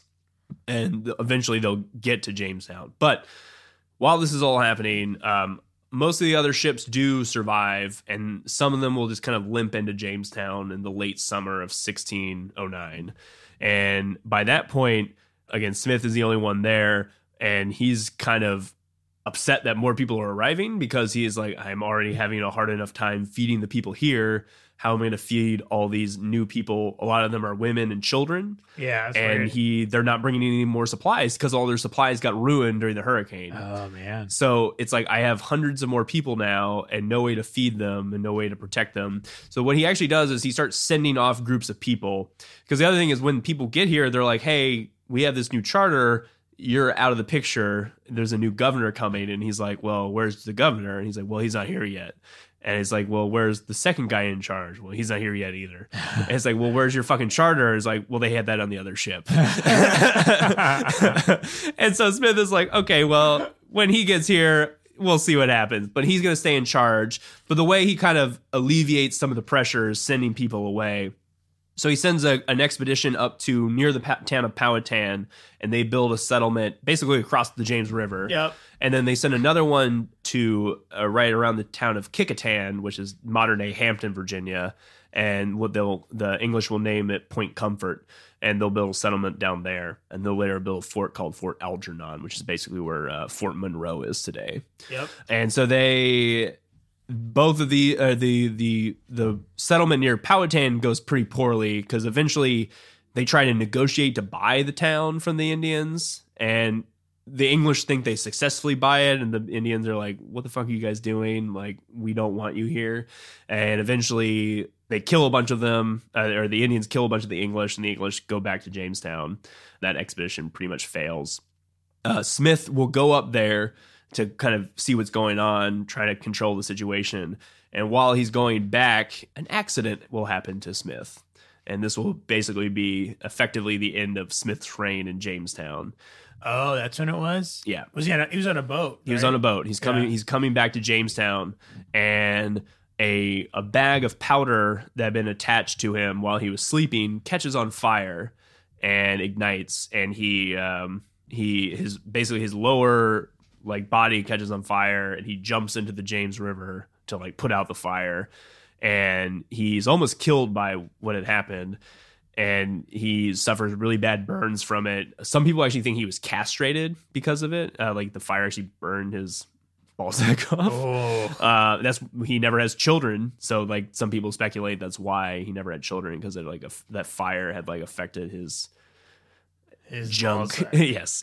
So we don't know, but most historians think this was probably intentionally done. This was basically an assassination attempt, because this happens to a lot of guys. Anytime like there's some unlikable person, like they just kind of suddenly catch on fire because of like a bag of powder on them, and because they're all carrying weapons, and their main way of firing their weapons is from black powder. So you have like a pouch or like a bag of powder on you at all times.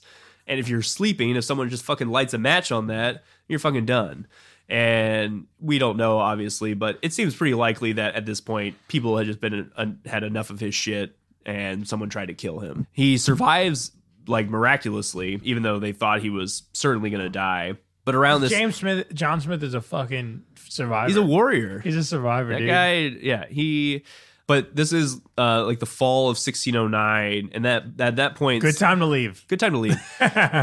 Samuel Argyle is like, okay, shit's not going well here. I'm gonna go back to England, get some supplies. So he takes Smith. Samuel Argyle is a fucking. He knows what he's doing too. Yeah, he knows what he's doing too. So Smith goes back with him, and then the colony is basically left to their own devices. And by that point, there's a couple guys in charge. The guy named George Percy. Percy was one of the original settlers. Yep. He also was he writes a lot about the colony. So some of the things we know come from Percy. John Martin also returned at some point. So he was one of the guys who would come back on that mission, that the second supply or the third supply.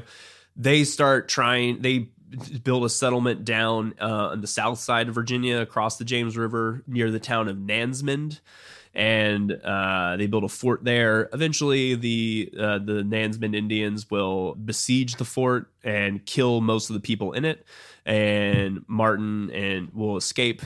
And the reason why the Indians had attacked them was because when they built the fort down there, they ransacked one of the local Indian temples and desecrated a bunch of dead bodies, and they didn't really take too kindly to that. So they slaughtered a lot of the English, and Martin will escape. They'll also build that Fort Algernon down at Point Comfort, Hampton, Virginia. But things are not going well. They've run out of supplies. They're embargoed by the Indians, and Smith is gone. So whatever control they had over the local people is gone too, because Smith was the guy who was in charge. Yeah, but to be fair though, like Smith had lost all of his leverage, his cachet.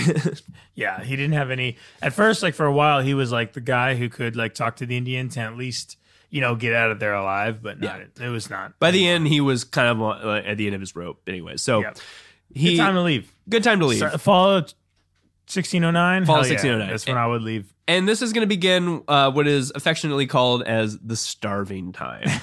A lot of fun. Why is it called the starving time? Well, again, they don't have food, and no one is trading with them. They starved the fuck out. Oh, yeah. Like cannibalism. Yeah, so that's all you need to know. The Indians have besieged Jamestown, so they're afraid to leave the fort. And no one's like, and they're not like, who is running the show at the time?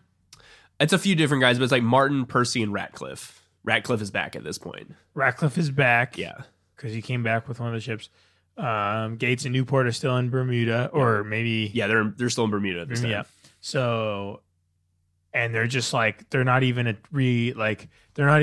sending out groups to attack the people that are attacking them. No, they're just they're staying in the fort. Anyone who leaves the fort is probably going to get shot full of arrows. Yep, full survival mode. But they have nothing to eat, and so they eat all the supplies they have. Then they start eating the horses and the dogs, and then they run out of that. And they start eating the rats. They run out of rats. And they start eating the leather of their shoes. They boil the leather and will eat that. And then at that point, they start eating people. They start eating people. And it's interesting because this was, for hundreds of years, they didn't believe that actually happened. There was one recorded case where it was a man who ate his wife. He ate his wife. And a lot of people thought that had been sensationalized and that didn't actually happen. And then in about a little over 10 years ago, they found archaeological evidence down in Jamestown where not like the good eating of your wife. Not the good eating of your wife. Not bad. Like he was a gentleman about it. No. He wasn't trying to make sure she got hers too. Yeah. No, they're eating human It's really flesh. gross. It is gross. And they found this woman in particular they called Jane. We don't really know anything about her, but it was a woman probably... Oh, they know about her. It was in her early 20s. They know that she had spoon marks on her skull. Yeah, so they found her skull in what was basically the kitchen of this building, and they found scrape marks on her skull. So it's pretty, it fits with signs of cannibalism where they're actually scraping the meat off of the bone. And this is what happens. Dude, why don't you... I don't know. I can't really... I mean, I'm just going to go... steal shit from the Indians first, right? Well, they're so afraid. They don't want. They're so weak and malnourished that, and at that point they're in a really disadvantage as far as strength goes. So they just don't think that they can kill them or beat the Indians. And anytime the Indians try to, at one point they lure them out of the fort, and Ratcliffe will go on an expedition because they say, "Hey, we want to trade, we want to make peace." Ratcliffe will go up the river and is ambushed, and Ratcliffe is captured and skinned alive. Oh, not good. And they're skinning him probably with oyster shells and sharpened rocks. Oh. And you're scraping the skin off of his body as they are about to burn him to death. So Ratcliffe, good old John Ratcliffe, meets his end in the late fall of 1609. Probably, but honestly, if he didn't die then, he probably would have died. Good chance he would have just starved to death anyways. But anyway, so he is killed. Not good. Not fun. Not fun. And so they're basically just sitting in this fort, and there are stories of people who just lie down and basically are just waiting to die because they just have no hope at that point. By the spring of 1610, the siege of Jamestown has been lifted because the Indians have to plant their fields and start farming for that year. So they stop paying attention to what's going on at Jamestown for a little bit. While that's happening, George Percy he goes on an expedition down to Fort Algernon down at Point Comfort. And he gets there and he realizes, oh, wait, the people here are fine. They're like, oh, you guys needed food? We got plenty of food. We got oysters and pigs, and they've been fine the whole time. Whereas everybody at Jamestown is just dying and eating each other, and Percy is just infuriated. But his plan is basically just to bring people down there, get them fit, send them back to Jamestown. But around that same time, good old Thomas Gates has finally arrived. They finished building the two ships, Patience and Deliverance. They build these ships. They sail to Jamestown. They get there. Oh shit! This is not good. People are. I actually like Gates a lot for his decision making at this point. Well, yeah. So they get there, and at least 2/3 of the colony is dead. And Gates is like, okay, let's go back. At this point, yeah, but it's a good. He's like, there's no point. There's no point in staying here. Yes, this is terrible. And so he gathers everyone at Jamestown, sails down to Point Comfort. You got to think about it. He's arriving, this guy, on fucking, palm tree boats that he built from Bermuda, and he finally gets there with no supplies because he could barely take anything because he has makeshift boats. And he gets to a starving colony, this great colony that he thought was his, and he's just like, all right, there's absolutely no way. And then everyone is like who's literally about to mutiny anyway and go live with Indians, people who they don't understand their language, they don't understand their culture, they don't understand anything. They're about to go live with them because that sounds like a better option. Yeah, it really is a better option. It is a better option. And they're like, and then this guy gets here and he's like, obviously this is fucking stupid. Yeah. We need to get the fuck out of here right now. We're going to go up to Newfoundland, Yeah. and get shrimp. Get some supplies. Get some shrimp scampi, and we're going to get out of here because this is horrible. And I'm not going to try to pretend like I'm a leader. Yeah, you know, it's not worth it at that point. It's not worth it. And so they sail back down to Point Comfort. They pack everything up, and he has to convince them not to burn down the fort. Oh, man. They were like, we're so angry. We just want to just erase every memory of this place. Every single person is like, I want to burn this down. I want to burn this motherfucker down. And he's like, no. Let's burn it down. Don't burn it down. Let's just leave. Let's get just forget about it. Just forget it. Okay. It's not worth it. It's not worth it. Exactly. Oh, fine, burn this shit down. Anyway, so they starved in this town. I want to burn it down. I really want to burn it down. They travel down to Point Comfort, and the day they're about to leave, peace, bitches. Oh wait. Hold up now. We're gone, right? We're leaving. No. Guess who shows up? No. A new guy. So this is the guy who had been appointed to be the governor. Gates was the lieutenant governor, but the real guy in charge, who wasn't able to go on the sea venture, is a guy named Sir Thomas West, 3rd Baron Delaware. Thomas West, Baron Delaware. He arrives with a fleet and his own personal guard of soldiers, and he's like, "You best turn the fuck around. We're going back to Jamestown." Now, to be fair, Delaware had supplies and had people, so it wasn't like the stupidest decision ever. Obviously, it turns out to not be. No, this is a turning point. It is a turning point, but just imagine. Yeah, you have seen people that you kill cannibalism. People are eating human beings and doing the most horrible, degraded shit for months. Yeah. And you thought you were you had no chance of survival, and then all of a sudden you're like, okay, I'm getting out of this hell. I'm going back home, and then this guy's like, nope, we're going back. Yeah, you're in the boat already. Yeah. You're ready. They to are. go. I mean, and it's just one of those hand of God, weird little moments that the day they're leaving, and it's not you could miss somebody. If you were 10 miles one direction, or oh my God. Or if you, it's a huge world. If it was if they had left the day before, if someone was let's just leave, let's leave early. Yeah, they would have missed them totally. And so they go back. But again, this will mark a turning point because, again, at this point, the second charter that had been drafted is, officially put into place. Thomas West, Baron Delaware, is going to become effectively the military dictator. Dun, dun, dun, dun. That's what they do. He has a company of halberdiers, these giant pikemen, and he has a personal guard of guys, and he's got this huge cape, and he's like, "Hey, I'm here. I'm in charge now." And that will mark a turning point because they now have professional soldiers at Jamestown. Hell yeah. Before that point, they had been basically giving these scrubs muskets and told them how to load and fire, and that had not worked very well. Nope. But now you have experienced military guys who've been fighting both in the Netherlands and Ireland, and they have a plan of how they're going to fight the natives, and they're going to start doing that. Basically, you're going to start to see an escalation in the Anglo-Powhatan War.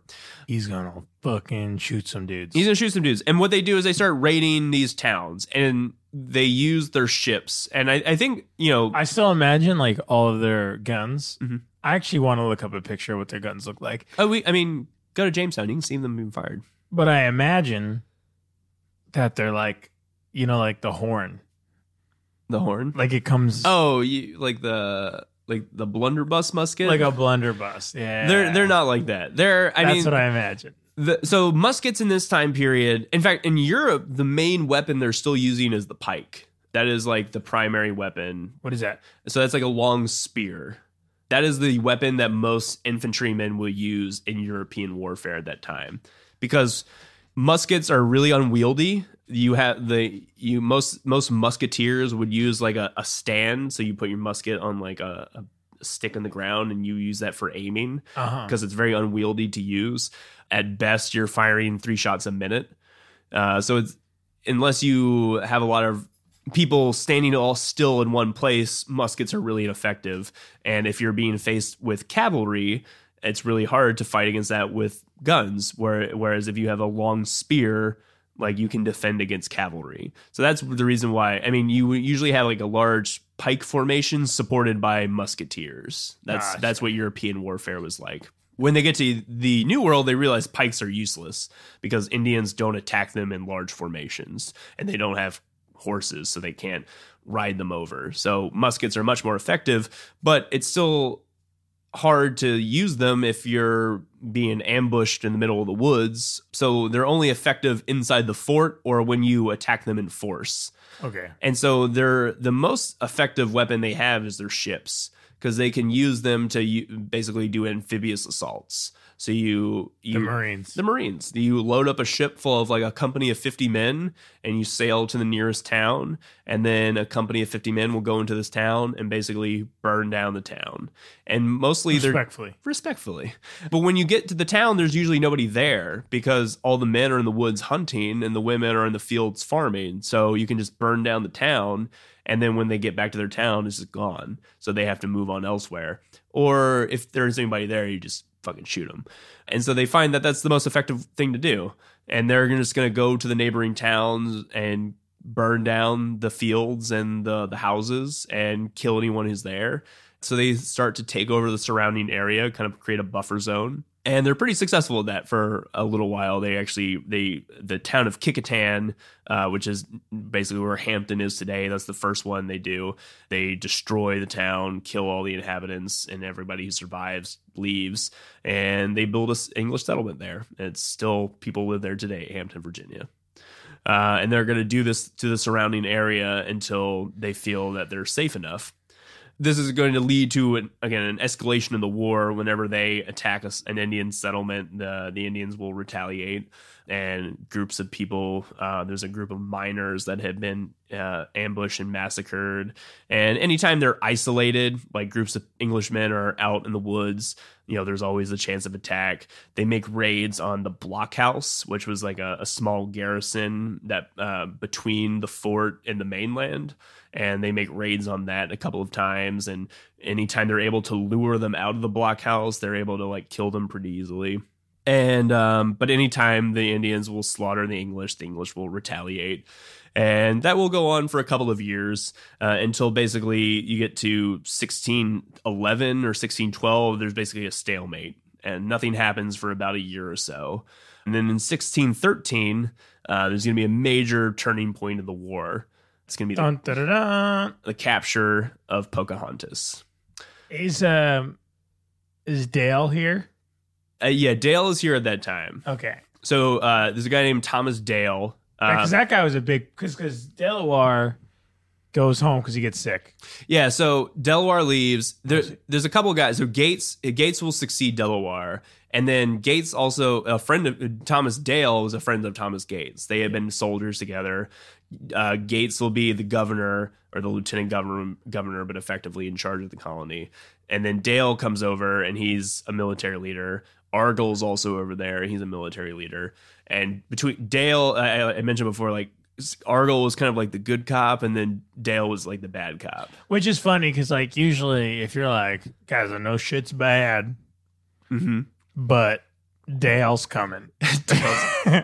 Usually it's not a great time. That's not what you're hoping for. But Dale was capable. Well, capable, brutal, but a little bit capable. Capable of slaughtering the Indians. And he killed a lot of his own guys. Like he had a very strict rule of law. Oh yeah, so they institute martial law in the colony. They call the laws moral, martial, and divine. You can't leave the fort without wearing armor. That's illegal. That's actually a good rule. It's a really good rule. Yeah, you know what arrows don't do well with? Armor. And also you have to go to church twice a day. Sodomy is illegal, so no more fucking dudes. Dude, come on. And they're not going to be. They don't really start bringing. Fucking chode, bro. They don't start bringing over single ladies for like a few more years too. So oh my god, it's real bad. Anyway, so it's the Marines. Man. So they start. Anyway, so what happens is Pocahontas, sometime between the meeting her in 1607 and 1613, she marries a guy. She's like 14 in 1607 ish. Like estimated. Yeah, probably a 12 or 13. And then She's a child. She's a child. But around a little bit after she becomes an adult, like in Powhatan culture, once you're like, you hit puberty, you're basically an adult. Well, in Europe too, right? Sure. And you would start to be doing that. Like once you hit that age, you start doing the things that you're going to do as an adult. You're a woman, you're going to farm, you're a man, you're going to start hunting and fishing and fighting.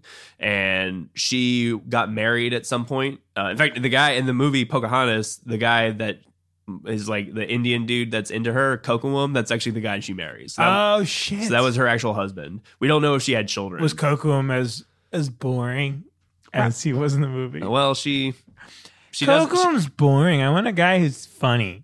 Like John Smith.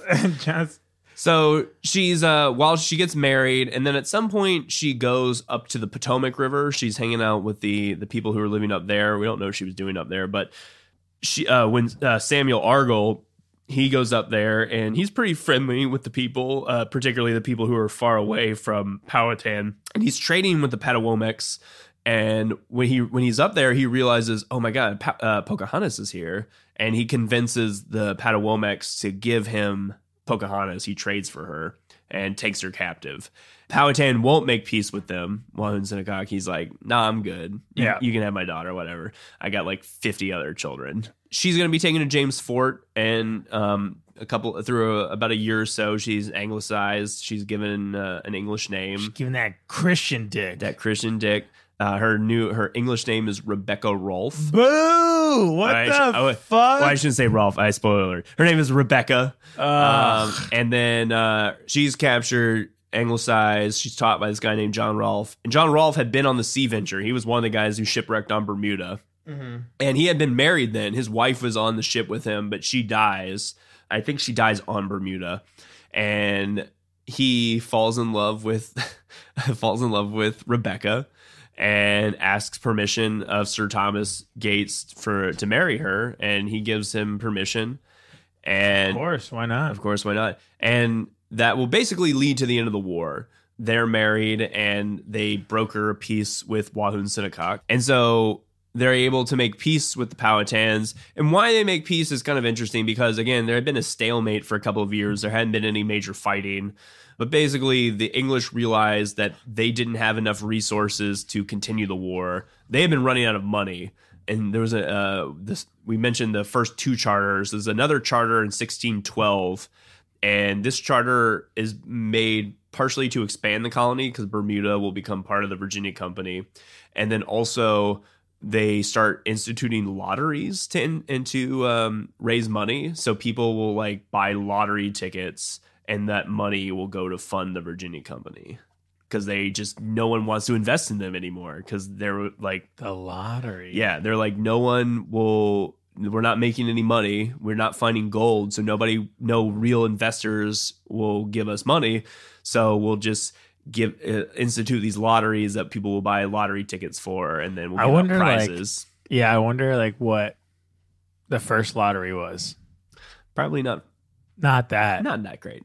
I mean, no, but where did that idea come from? Because it's such a great idea to take money from poor people, and it worked. Yeah. And so that's part of the 1612 charter, and they get married, but the English and the Powhatans basically reached this point where each side couldn't beat the other. The English were so strong, particularly around Jamestown, that they couldn't be just driven out.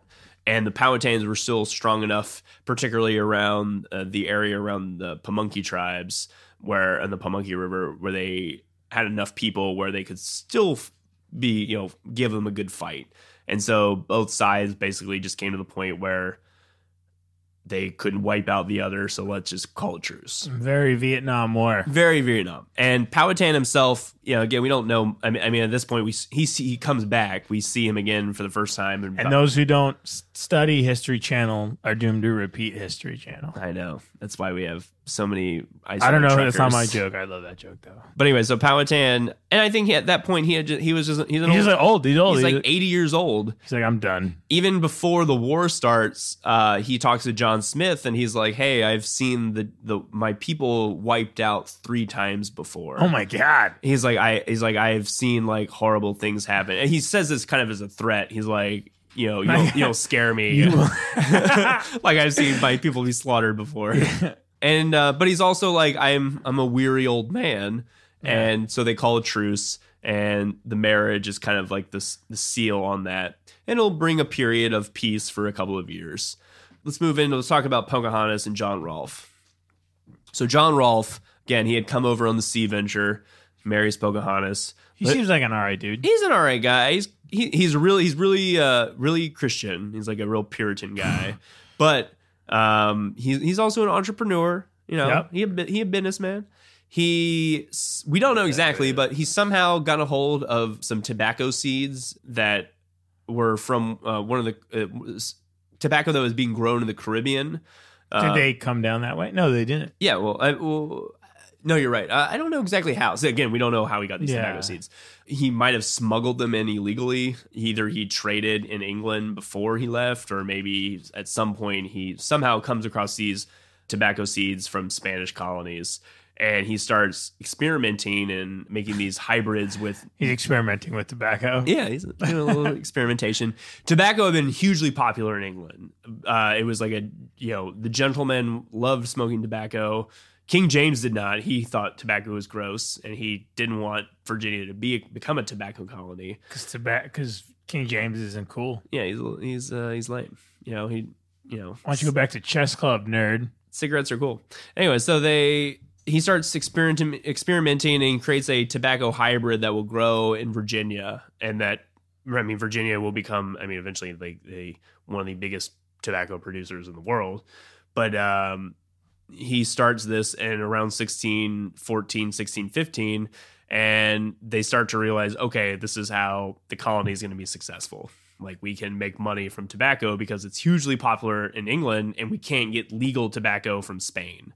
So, because there's an embargo. And they can't grow it in England. You can't grow it in England. Why is that? It's just the climate. And, really? Yeah. You need, like, kind of hot, humid temperatures to grow tobacco. So, I guess just in the summer, they have a big enough window in Virginia? Because it's not that much. Is it that much different? Yeah. It is much hotter and humid, I think. And, the biggest tobacco spots in North America, at least in the continental U.S., are Virginia and North Carolina. That'll become like the huge... even today, North Carolina is still a huge tobacco grower. But they it becomes the cash crop for Virginia. And it starts to... As people start to come over, they realize, okay, we can stop looking for gold. Let's start building tobacco plantations. And Rolfe is... basically the first of these guys. And after you're done with this podcast, just listen to our first podcast, Thomas Jefferson podcast, where we talk about how they would just like pay debts in tobacco. Yeah. So like Virginia, eventually, it is a cash crop. It is like their form of currency. Yeah. You would, you instead of gold, you would pay for things in hogshead of tobacco. A hogshead was like the size of barrel. And you would, that was just what their currency was. And because it was so valuable. But there are negative repercussions from that. Again, we talked about that in the Jefferson episode and how much tobacco ruins the soil, and all these guys would continually have to be buying land and getting new land because tobacco ruins the soil. It robs nutrients. So once you grow it for a few years, you have to move on. And as you start moving on, you start in the early history of the colony, they start again running into the Indians. So before, you had been just in Jamestown, and they slowly start creeping up the peninsula.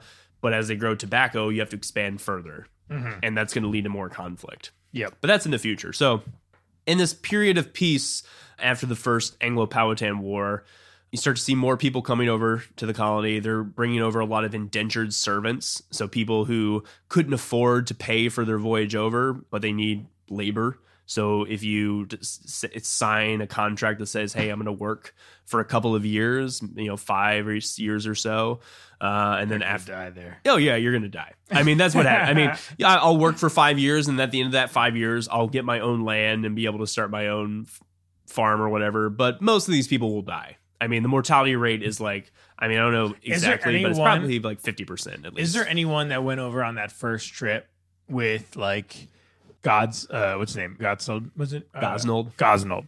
With him, and like that it was survived, like to to like past. There's a few of them. Like Percy survives for a while. George Percy. That's crazy. He's one of the original settlers. He survives. I mean, Newport survives as well. He dies basically the other side of the world. Yeah, because he leaves the Virginia Company. Yeah, he's like back and forth though. I'm talking about like who like stayed there for years. Oh, the original settlers. I mean, Percy is, I think, as far as I know, one of the only ones. And some of them. What about some of the commoners? Do you think any of them? I mean, probably. I mean, probably not. Probably right? none of them. Yeah. I mean, if they survived, none of them really gained any position of prominence, so we don't know anything about them. Yeah.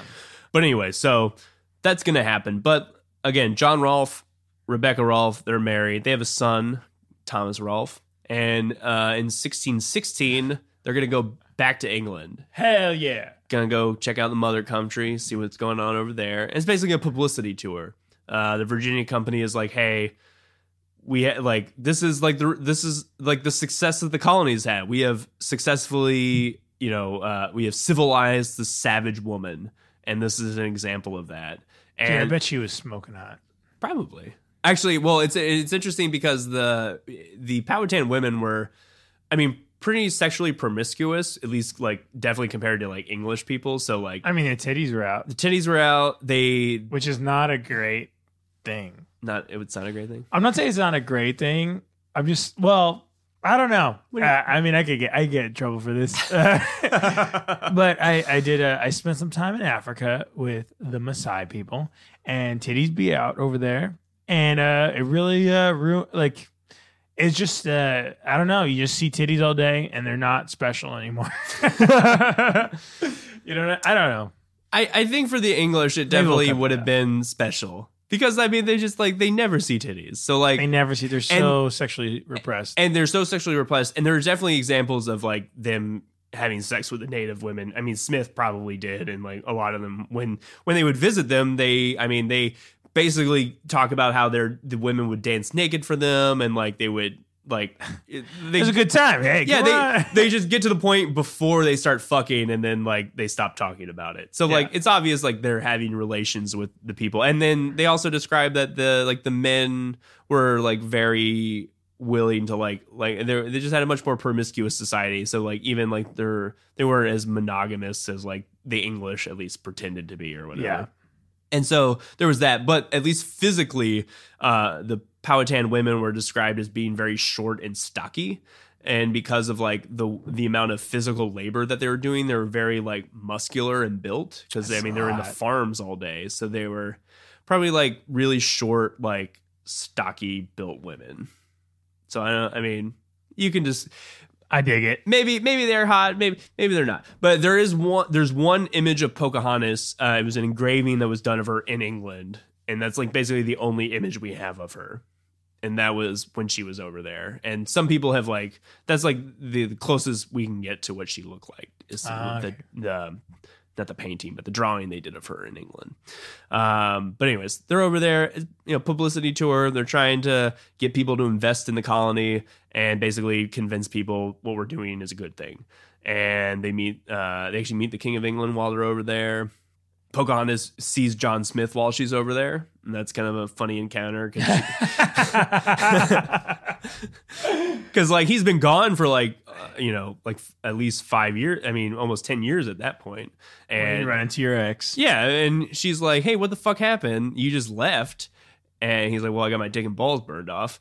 But she was basically angry because she felt that he had betrayed Wahoo Sinnecock by like attacking all the Powhatan tribes. Is that what Pocahontas 2 is about? I don't know. I never finished that movie. So, but anyway, so she just see John Smith while she's over there. That's crazy. By that point, Smith is like trying to convince people to like start going over to New England, the New England area. And he had tried to become part of the Mayflower voyage, but no one wanted him at that point.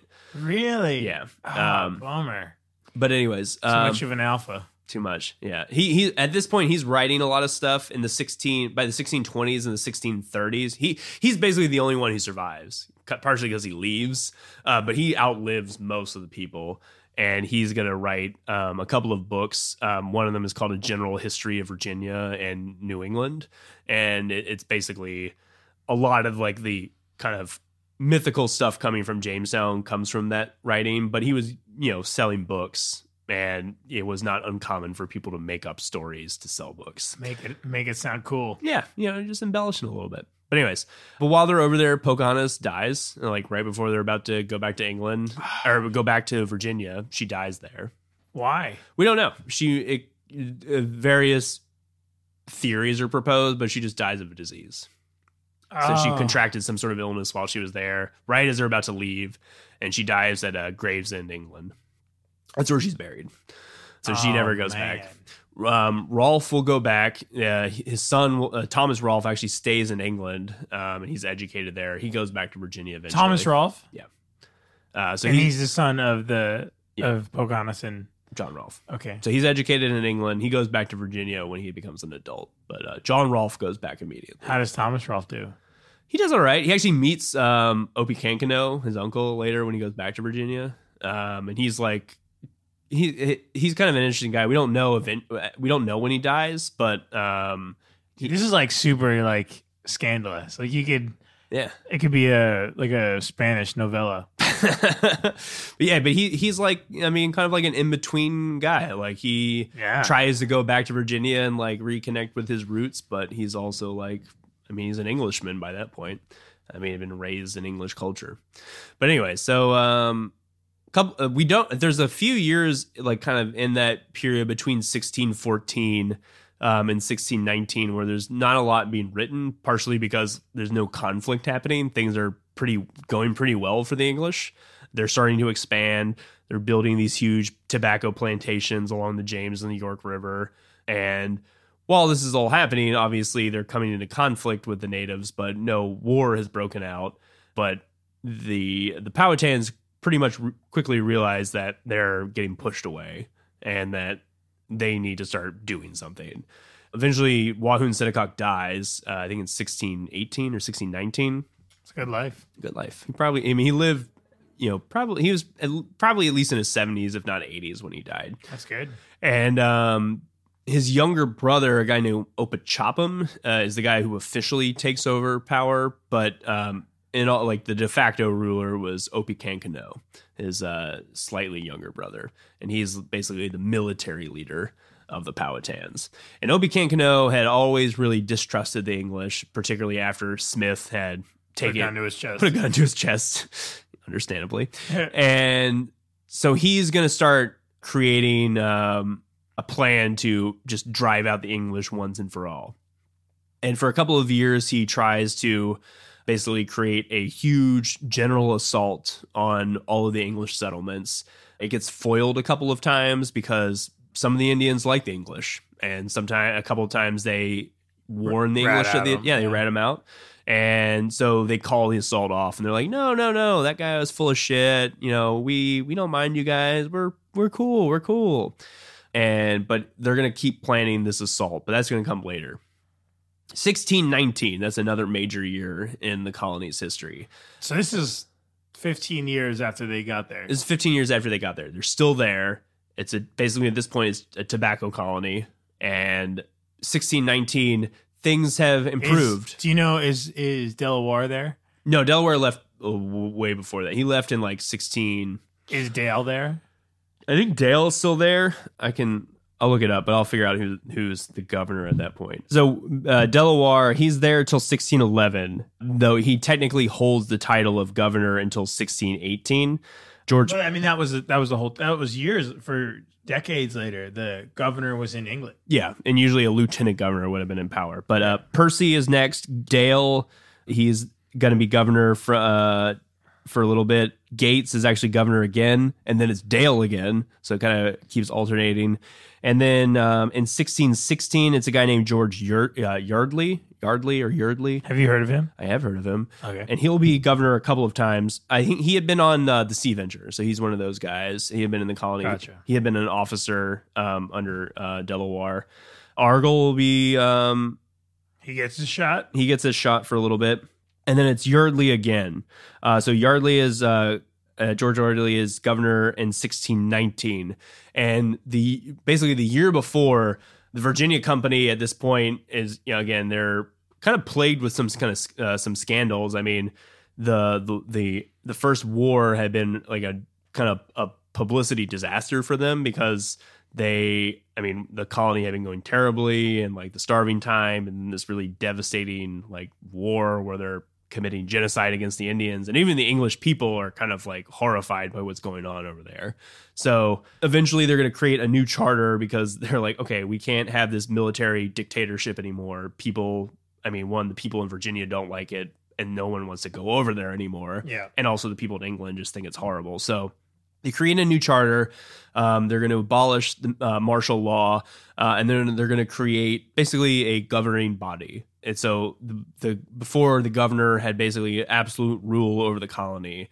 Now they're going to have a governor, but they're also going to have a elected body of officials, which eventually will become known as the House of Burgesses. Yeah. And so TJ.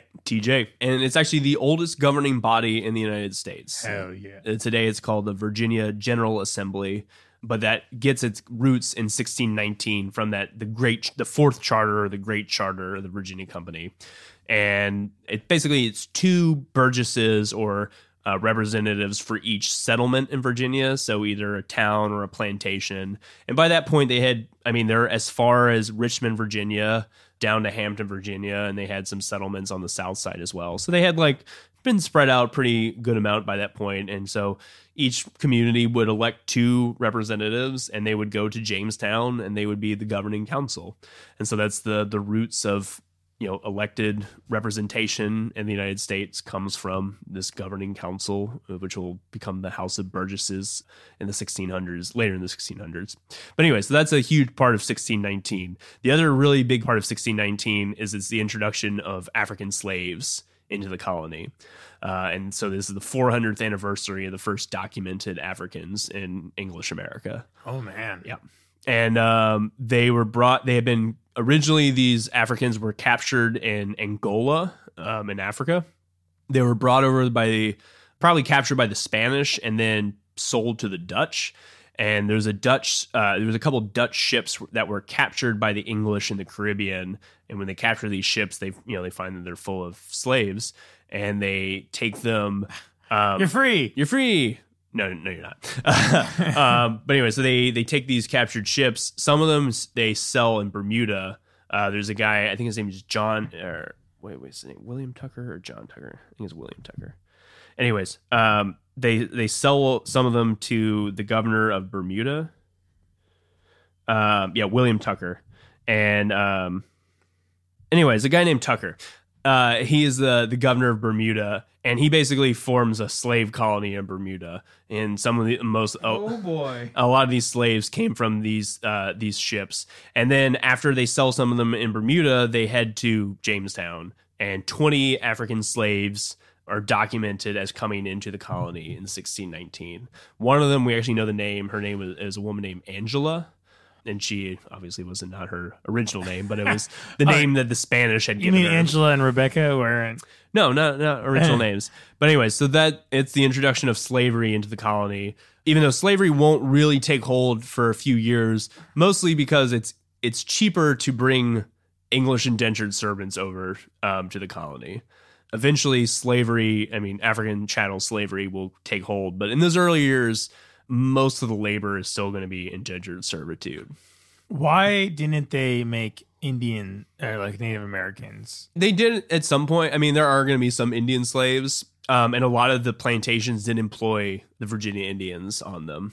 Yeah. So, but it partially just because they were too resistant. They were the native people, and they didn't want to be conquered, or they didn't want to be subjected, so it was easy just to conquer and expel them. Gotcha. So 1619, a significant year in the history of the colony, the beginning of representative government, and the beginning of slavery in the Whoa. Yeah. And anyway, so Opie Cancaneau during this time is planning this great assault that keeps getting foiled. But by 1622, he has finally decided to go through with it because he's like, we can't keep putting up with the English expanding. If we don't do something now, it's never going to happen. And the plan is partially ruined again by one of the chiefs on the eastern shore of Virginia. He tells the English that the Powhatans are planning this great assault. Opie Cancaneau, but they will go through with the plan, and it's pretty successful. In 1622, they're going to launch what's called the Indian Massacre, or the Great Indian Assault of 1622, and they'll wipe out a third of the colony on one day. And most of them are going to, oh, wow. Yeah, it is a huge, it is really effective, at least in the short term. And particularly in the outlying settlements, everything outside of Jamestown was just destroyed. So they just wipe out, particularly around like Henrico, Virginia, Richmond, Virginia.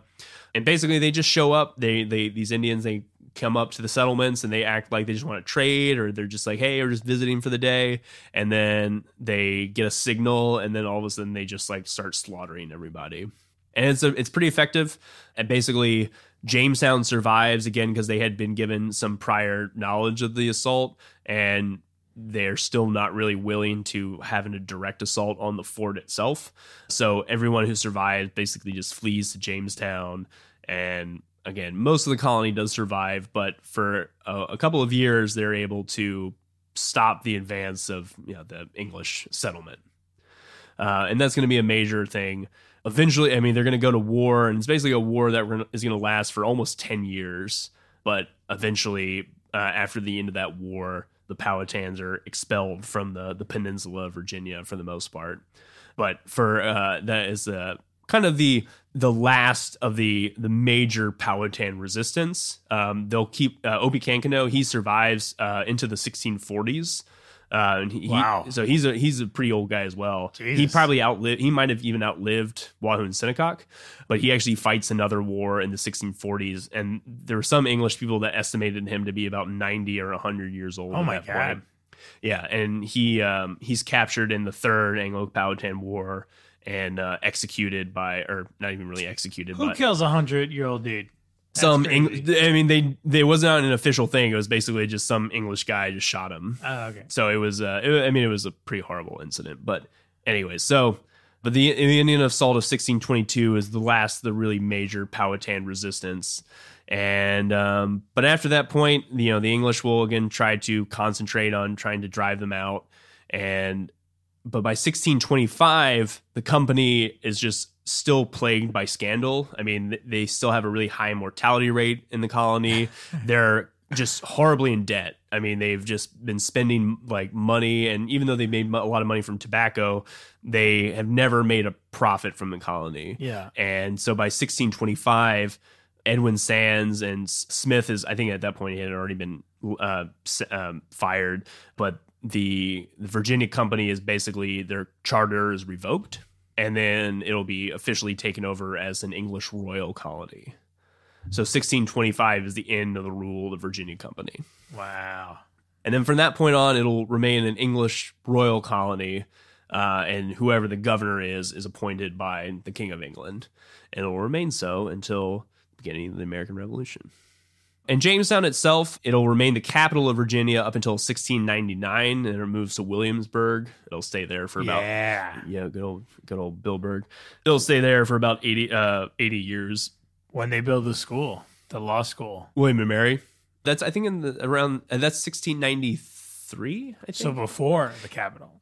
So it's before Williamsburg became the capital, but William and Mary, that's in the 1690s. I think 1693. But anyways, even when Jamestown is still the capital, people were already moving away from it because it sucks. It sucks. Mosquitoes. It's mosquitoes. It's swampy. It's bad water. Bad farmland. So the largest settlements are usually around Richmond or Williamsburg or further up the peninsula anyways. So people have been like moving away from Jamestown over time. But by this over time, again, just people it's the James City itself just kind of ceases to be. There are some farms and some plantations out there, even up into the 1800s. In the Civil War, it's actually going to be used. Basically, the Confederacy built a fort there called Fort Pocahontas. If you go to Jamestown today, you can actually still see the Confederate earthworks that were built there during the Civil War. And for a long time, the the actual archaeological work and the history of the colony, they didn't really do a lot of major work until the 1990s. That's when they really started excavating Jamestown, because they thought the colony was lost. Even the Civil War, they thought the original place of the fort was gone, because they thought that the land had been already washed away by the James River. Yeah. But in the 80s and 90s, there was a movement, particularly by a guy named Bill Kelso. He's an archaeologist who started this foundation, him and a couple other people, and they started doing archaeological research down there, and they found the original fort. Almost most of it's still there. A corner of it is in the James River, but most of the original fort is still on land. And they were able to find, the original site of the church and a lot of other stuff. And they've done some really good carved out half-eaten skull. Yeah, I mean, they found that. I mean, 10 years ago, they've a lot in. There's a magazine, I think it's just called Archaeology Magazine. Some of their biggest finds each year come from Jamestown, and that's all in the last 10 to 20 years or so. That's crazy. Yeah. So there's is that guy still alive, Bill? Yeah, Bill Kelso. Yeah, I've never met him personally, but he's still down there. They're still doing archaeological research down at Jamestown today. So you can, if you go down to the historic Jamestown site, most days they have research going on and they're still digging up stuff. So it's cool stuff they got going on down there. But Bill Kelso, he's still around. You can find interviews with him online and stuff. That's awesome. I was going to ask you this at the beginning, but I forgot to. What's your emotion when you read a history? Do you get how do you feel about it? Well, I mean, with this, do you get emotional? I don't think I get emotional, but with Jamestown, it is weird because it is like a place I have really personal ties to. I mean, I didn't have any family that came over in Jamestown, but I'm from that region, and it's interesting to read about these places where I grew up and where my family still lives. Yeah. So yeah, definitely, I feel like I do have that personal connection, but. No, I mean, it does feel interesting to be part of that America's first region. And I mean, I think you really can trace back a lot of the origins of both our government and also the way we expanded to Jamestown. And I think a lot of the problems in America and the relations with Native Americans, you can really trace back to what's going on at Jamestown. But I do feel something when I read about that kind of stuff. What about just so there's obviously we talked about this before, there's obviously something wrong about what they did. I mean, how do you even think about that? How do you even think about colonization in the sense of, that led, we're here because of that. Sure. I mean, that's one thing. So I used to work at not at the historic site, but at the museum. It's a state-run museum called Jamestown Settlement, run by the Jamestown Yorktown Foundation. And when I worked there, one of the things I talked about was, we're here today because of this place.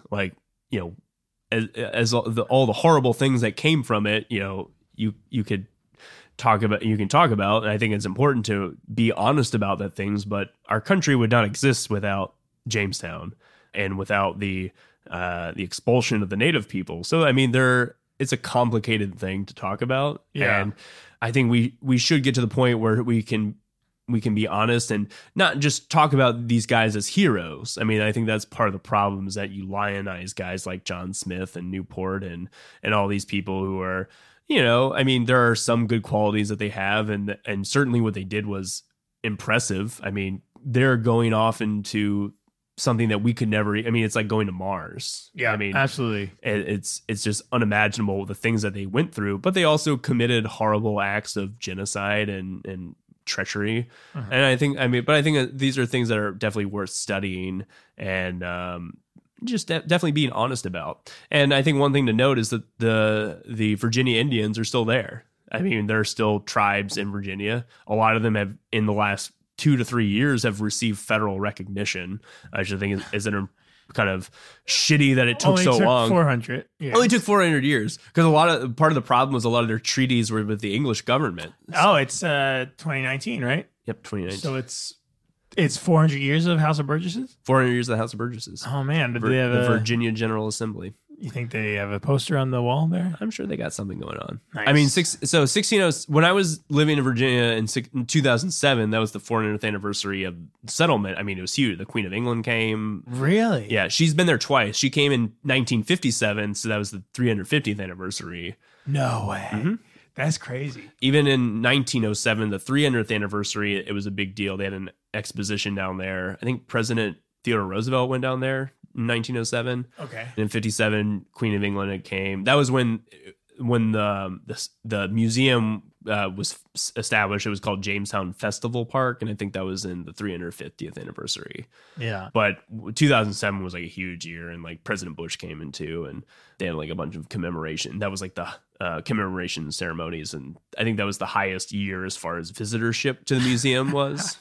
Understandably, but yeah, 2000. I mean, it was a huge. 2007 was huge. 2019 not as big, but definitely I think historically a pretty significant year. But what I learned from this book a lot was just how, like the Native Americans, like they're human beings, like they are, and in the good and the bad. Where like sure. Wahun Senekak was like totally a conqueror, and he wasn't like necessarily a great person. Or like he had this, moral, like this moral, like, and it was just this one group defeating this bad, this bad group defeating a good group. It was a more advanced group defeating a less advanced group. And not to say that mattered in like what it should have happened. It absolutely it did. I don't even know. Yeah. It did happen though. So like, yeah, it's like we can say that it was wrong, but it happened. Well, what lessons do you learn from it? I mean, like I think the lessons. If we're running out of resources on Earth and we go to another if we go to another planet and like there's aliens there who have great resources, do we like establish ourselves by force if need be? I mean, I think it seems to be like some sort of human nature to to do that, and it becomes a problem when you have two groups of people who are so different in their technology, where one has such a huge advantage. And I think a lot of people today really don't understand Native American culture. I mean, they're presented as some sort of monolith. I mean, these are very individual groups of people. You have small tribes, and even within that, I mean, most of them, I don't want to speak for them, but to my understanding, historically, they didn't necessarily think of themselves as like one group of people. It's like I belong to this family of people. Yeah. Like I'm a small family living within this town. And so partially because of that, you don't get a unified Indian resistance against the English. And that's partially part of their downfall, is that they weren't always unified in defense against the English. But no, I mean, I think they're often misunderstood. I mean, people often talk about them as being like, environmentalists, but that's not even really true either. I mean, they did a lot of things to shape the environment that obviously was much lower of impact than what the English and what, later the Americans are going to do. But it's still, they're people. They're human beings. They're human beings who are expanding and exploiting the earth just to fit their needs at the time. And that's what I would say. So can I shoot an alien? No. I mean, that's the thing. It's like you can't use that. You can't. And what the English are doing is they're using the Indians' lack of Christianity to justify them killing them. It was, and even in the beginning, it was not really a racial thing. That becomes prevalent later. Even like that, like what I learned this recently too. Is like the African American, like the racism wasn't even that strong until after the Civil War.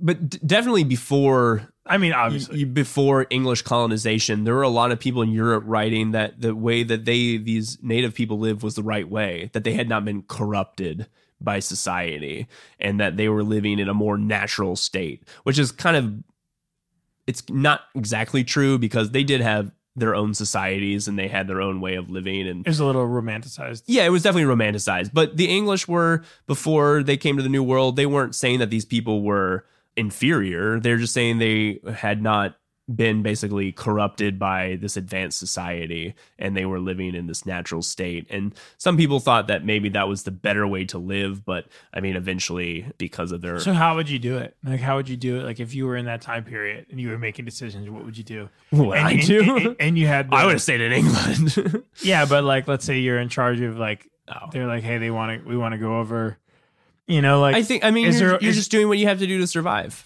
And if you see these people as a hindrance to your survival, then it becomes, I see how it happened. I see the reasons why they start driving these people off, or how they start stealing from them or killing them. No, I mean, there's no debate that it's like wrong, right, to do that. But at the same time, like, have we learned from it enough? That We have not learned from it at all. We're still. I mean, but I mean, like, personally, like, do you, like, if you were in that situation, could you just be like, no? I think I would have been one of the. I mean, I don't know what, but I think I would have been one of those people who wanted to join them. Join the Native Americans? Yeah, what the English called the renegades. Fuck you wouldn't, dude. Come on, dude. Are you kidding me? Like, what? Like, get to have an Indian wife. As soon as, like, you start. Corn. The thing is, like, as soon as you start losing some of the comforts that you experience today. Oh, well, me today, of course, but like, for these English people, they don't have comfort. No, but even that, like, even if you go to live, like, today, if you go to live in somewhere that doesn't have those comforts. Oh, okay, yeah. Like, you would be fucking of course. miserable. Yeah. I'm miserable if, like, my air conditioning is not exactly. on. So, like, back then, like, you wouldn't do that. You wouldn't be like if you were, like, relative comfort of, like, the European, but the problem is, like, it depends on who you are. If you're, like, a commoner, your life is probably, like, you're making at the worst, it's a lateral move, because in living in England, you're living in, like, a small, probably a 1-room apartment, and people are throwing shit out their windows. Like, you shit in a pot and you throw it into the street, and, like, everything smells. You're not bathing. Everything smells like shit. You're probably also malnourished. You can't find any work. Like, I think that's a bad example. But, like, but if you're John Smith or, like, Bartholomew Gosnold, yeah, of course your goal is to establish yourself there and to, like. What would you do if you were John Smith? What would I do if I was John Smith? Yeah, I would try to. I mean, I'd probably end up doing mostly what John Smith did. I mean, he's making decisions, I think, that makes sense in a vacuum, you know? Like, obviously, like, his planning isn't like a lot. But, like, you're not in a vacuum. Let's say you have the knowledge now. It's hard. God. Oh, yeah, it is hard. I mean, I don't know. I can't make a decision. I'm just saying, like, I read that stuff and I think about it all the time. I'm like, can I... Like, have we learned from it? Like, even me, like, and I'm saying, like, even all the people who pretend like we've learned from genocide and all that stuff, like, could we forgo our own survival? Or, like, the problem is, like, even with Smith, there's forces beyond his control. Of course. Like, we all have forces beyond our control. Exactly. So, like, it's like what impact does an individual have? And, like, I mean, that's an interesting question in and of itself. But, like, for them, I mean, it was a little easier for one person to, like, make especially if you're so far removed from the company. The company is what's ultimately making the decisions. Yeah. But if you're hundreds of miles away from that and isolated in the wilderness, you do have a slightly more autonomy.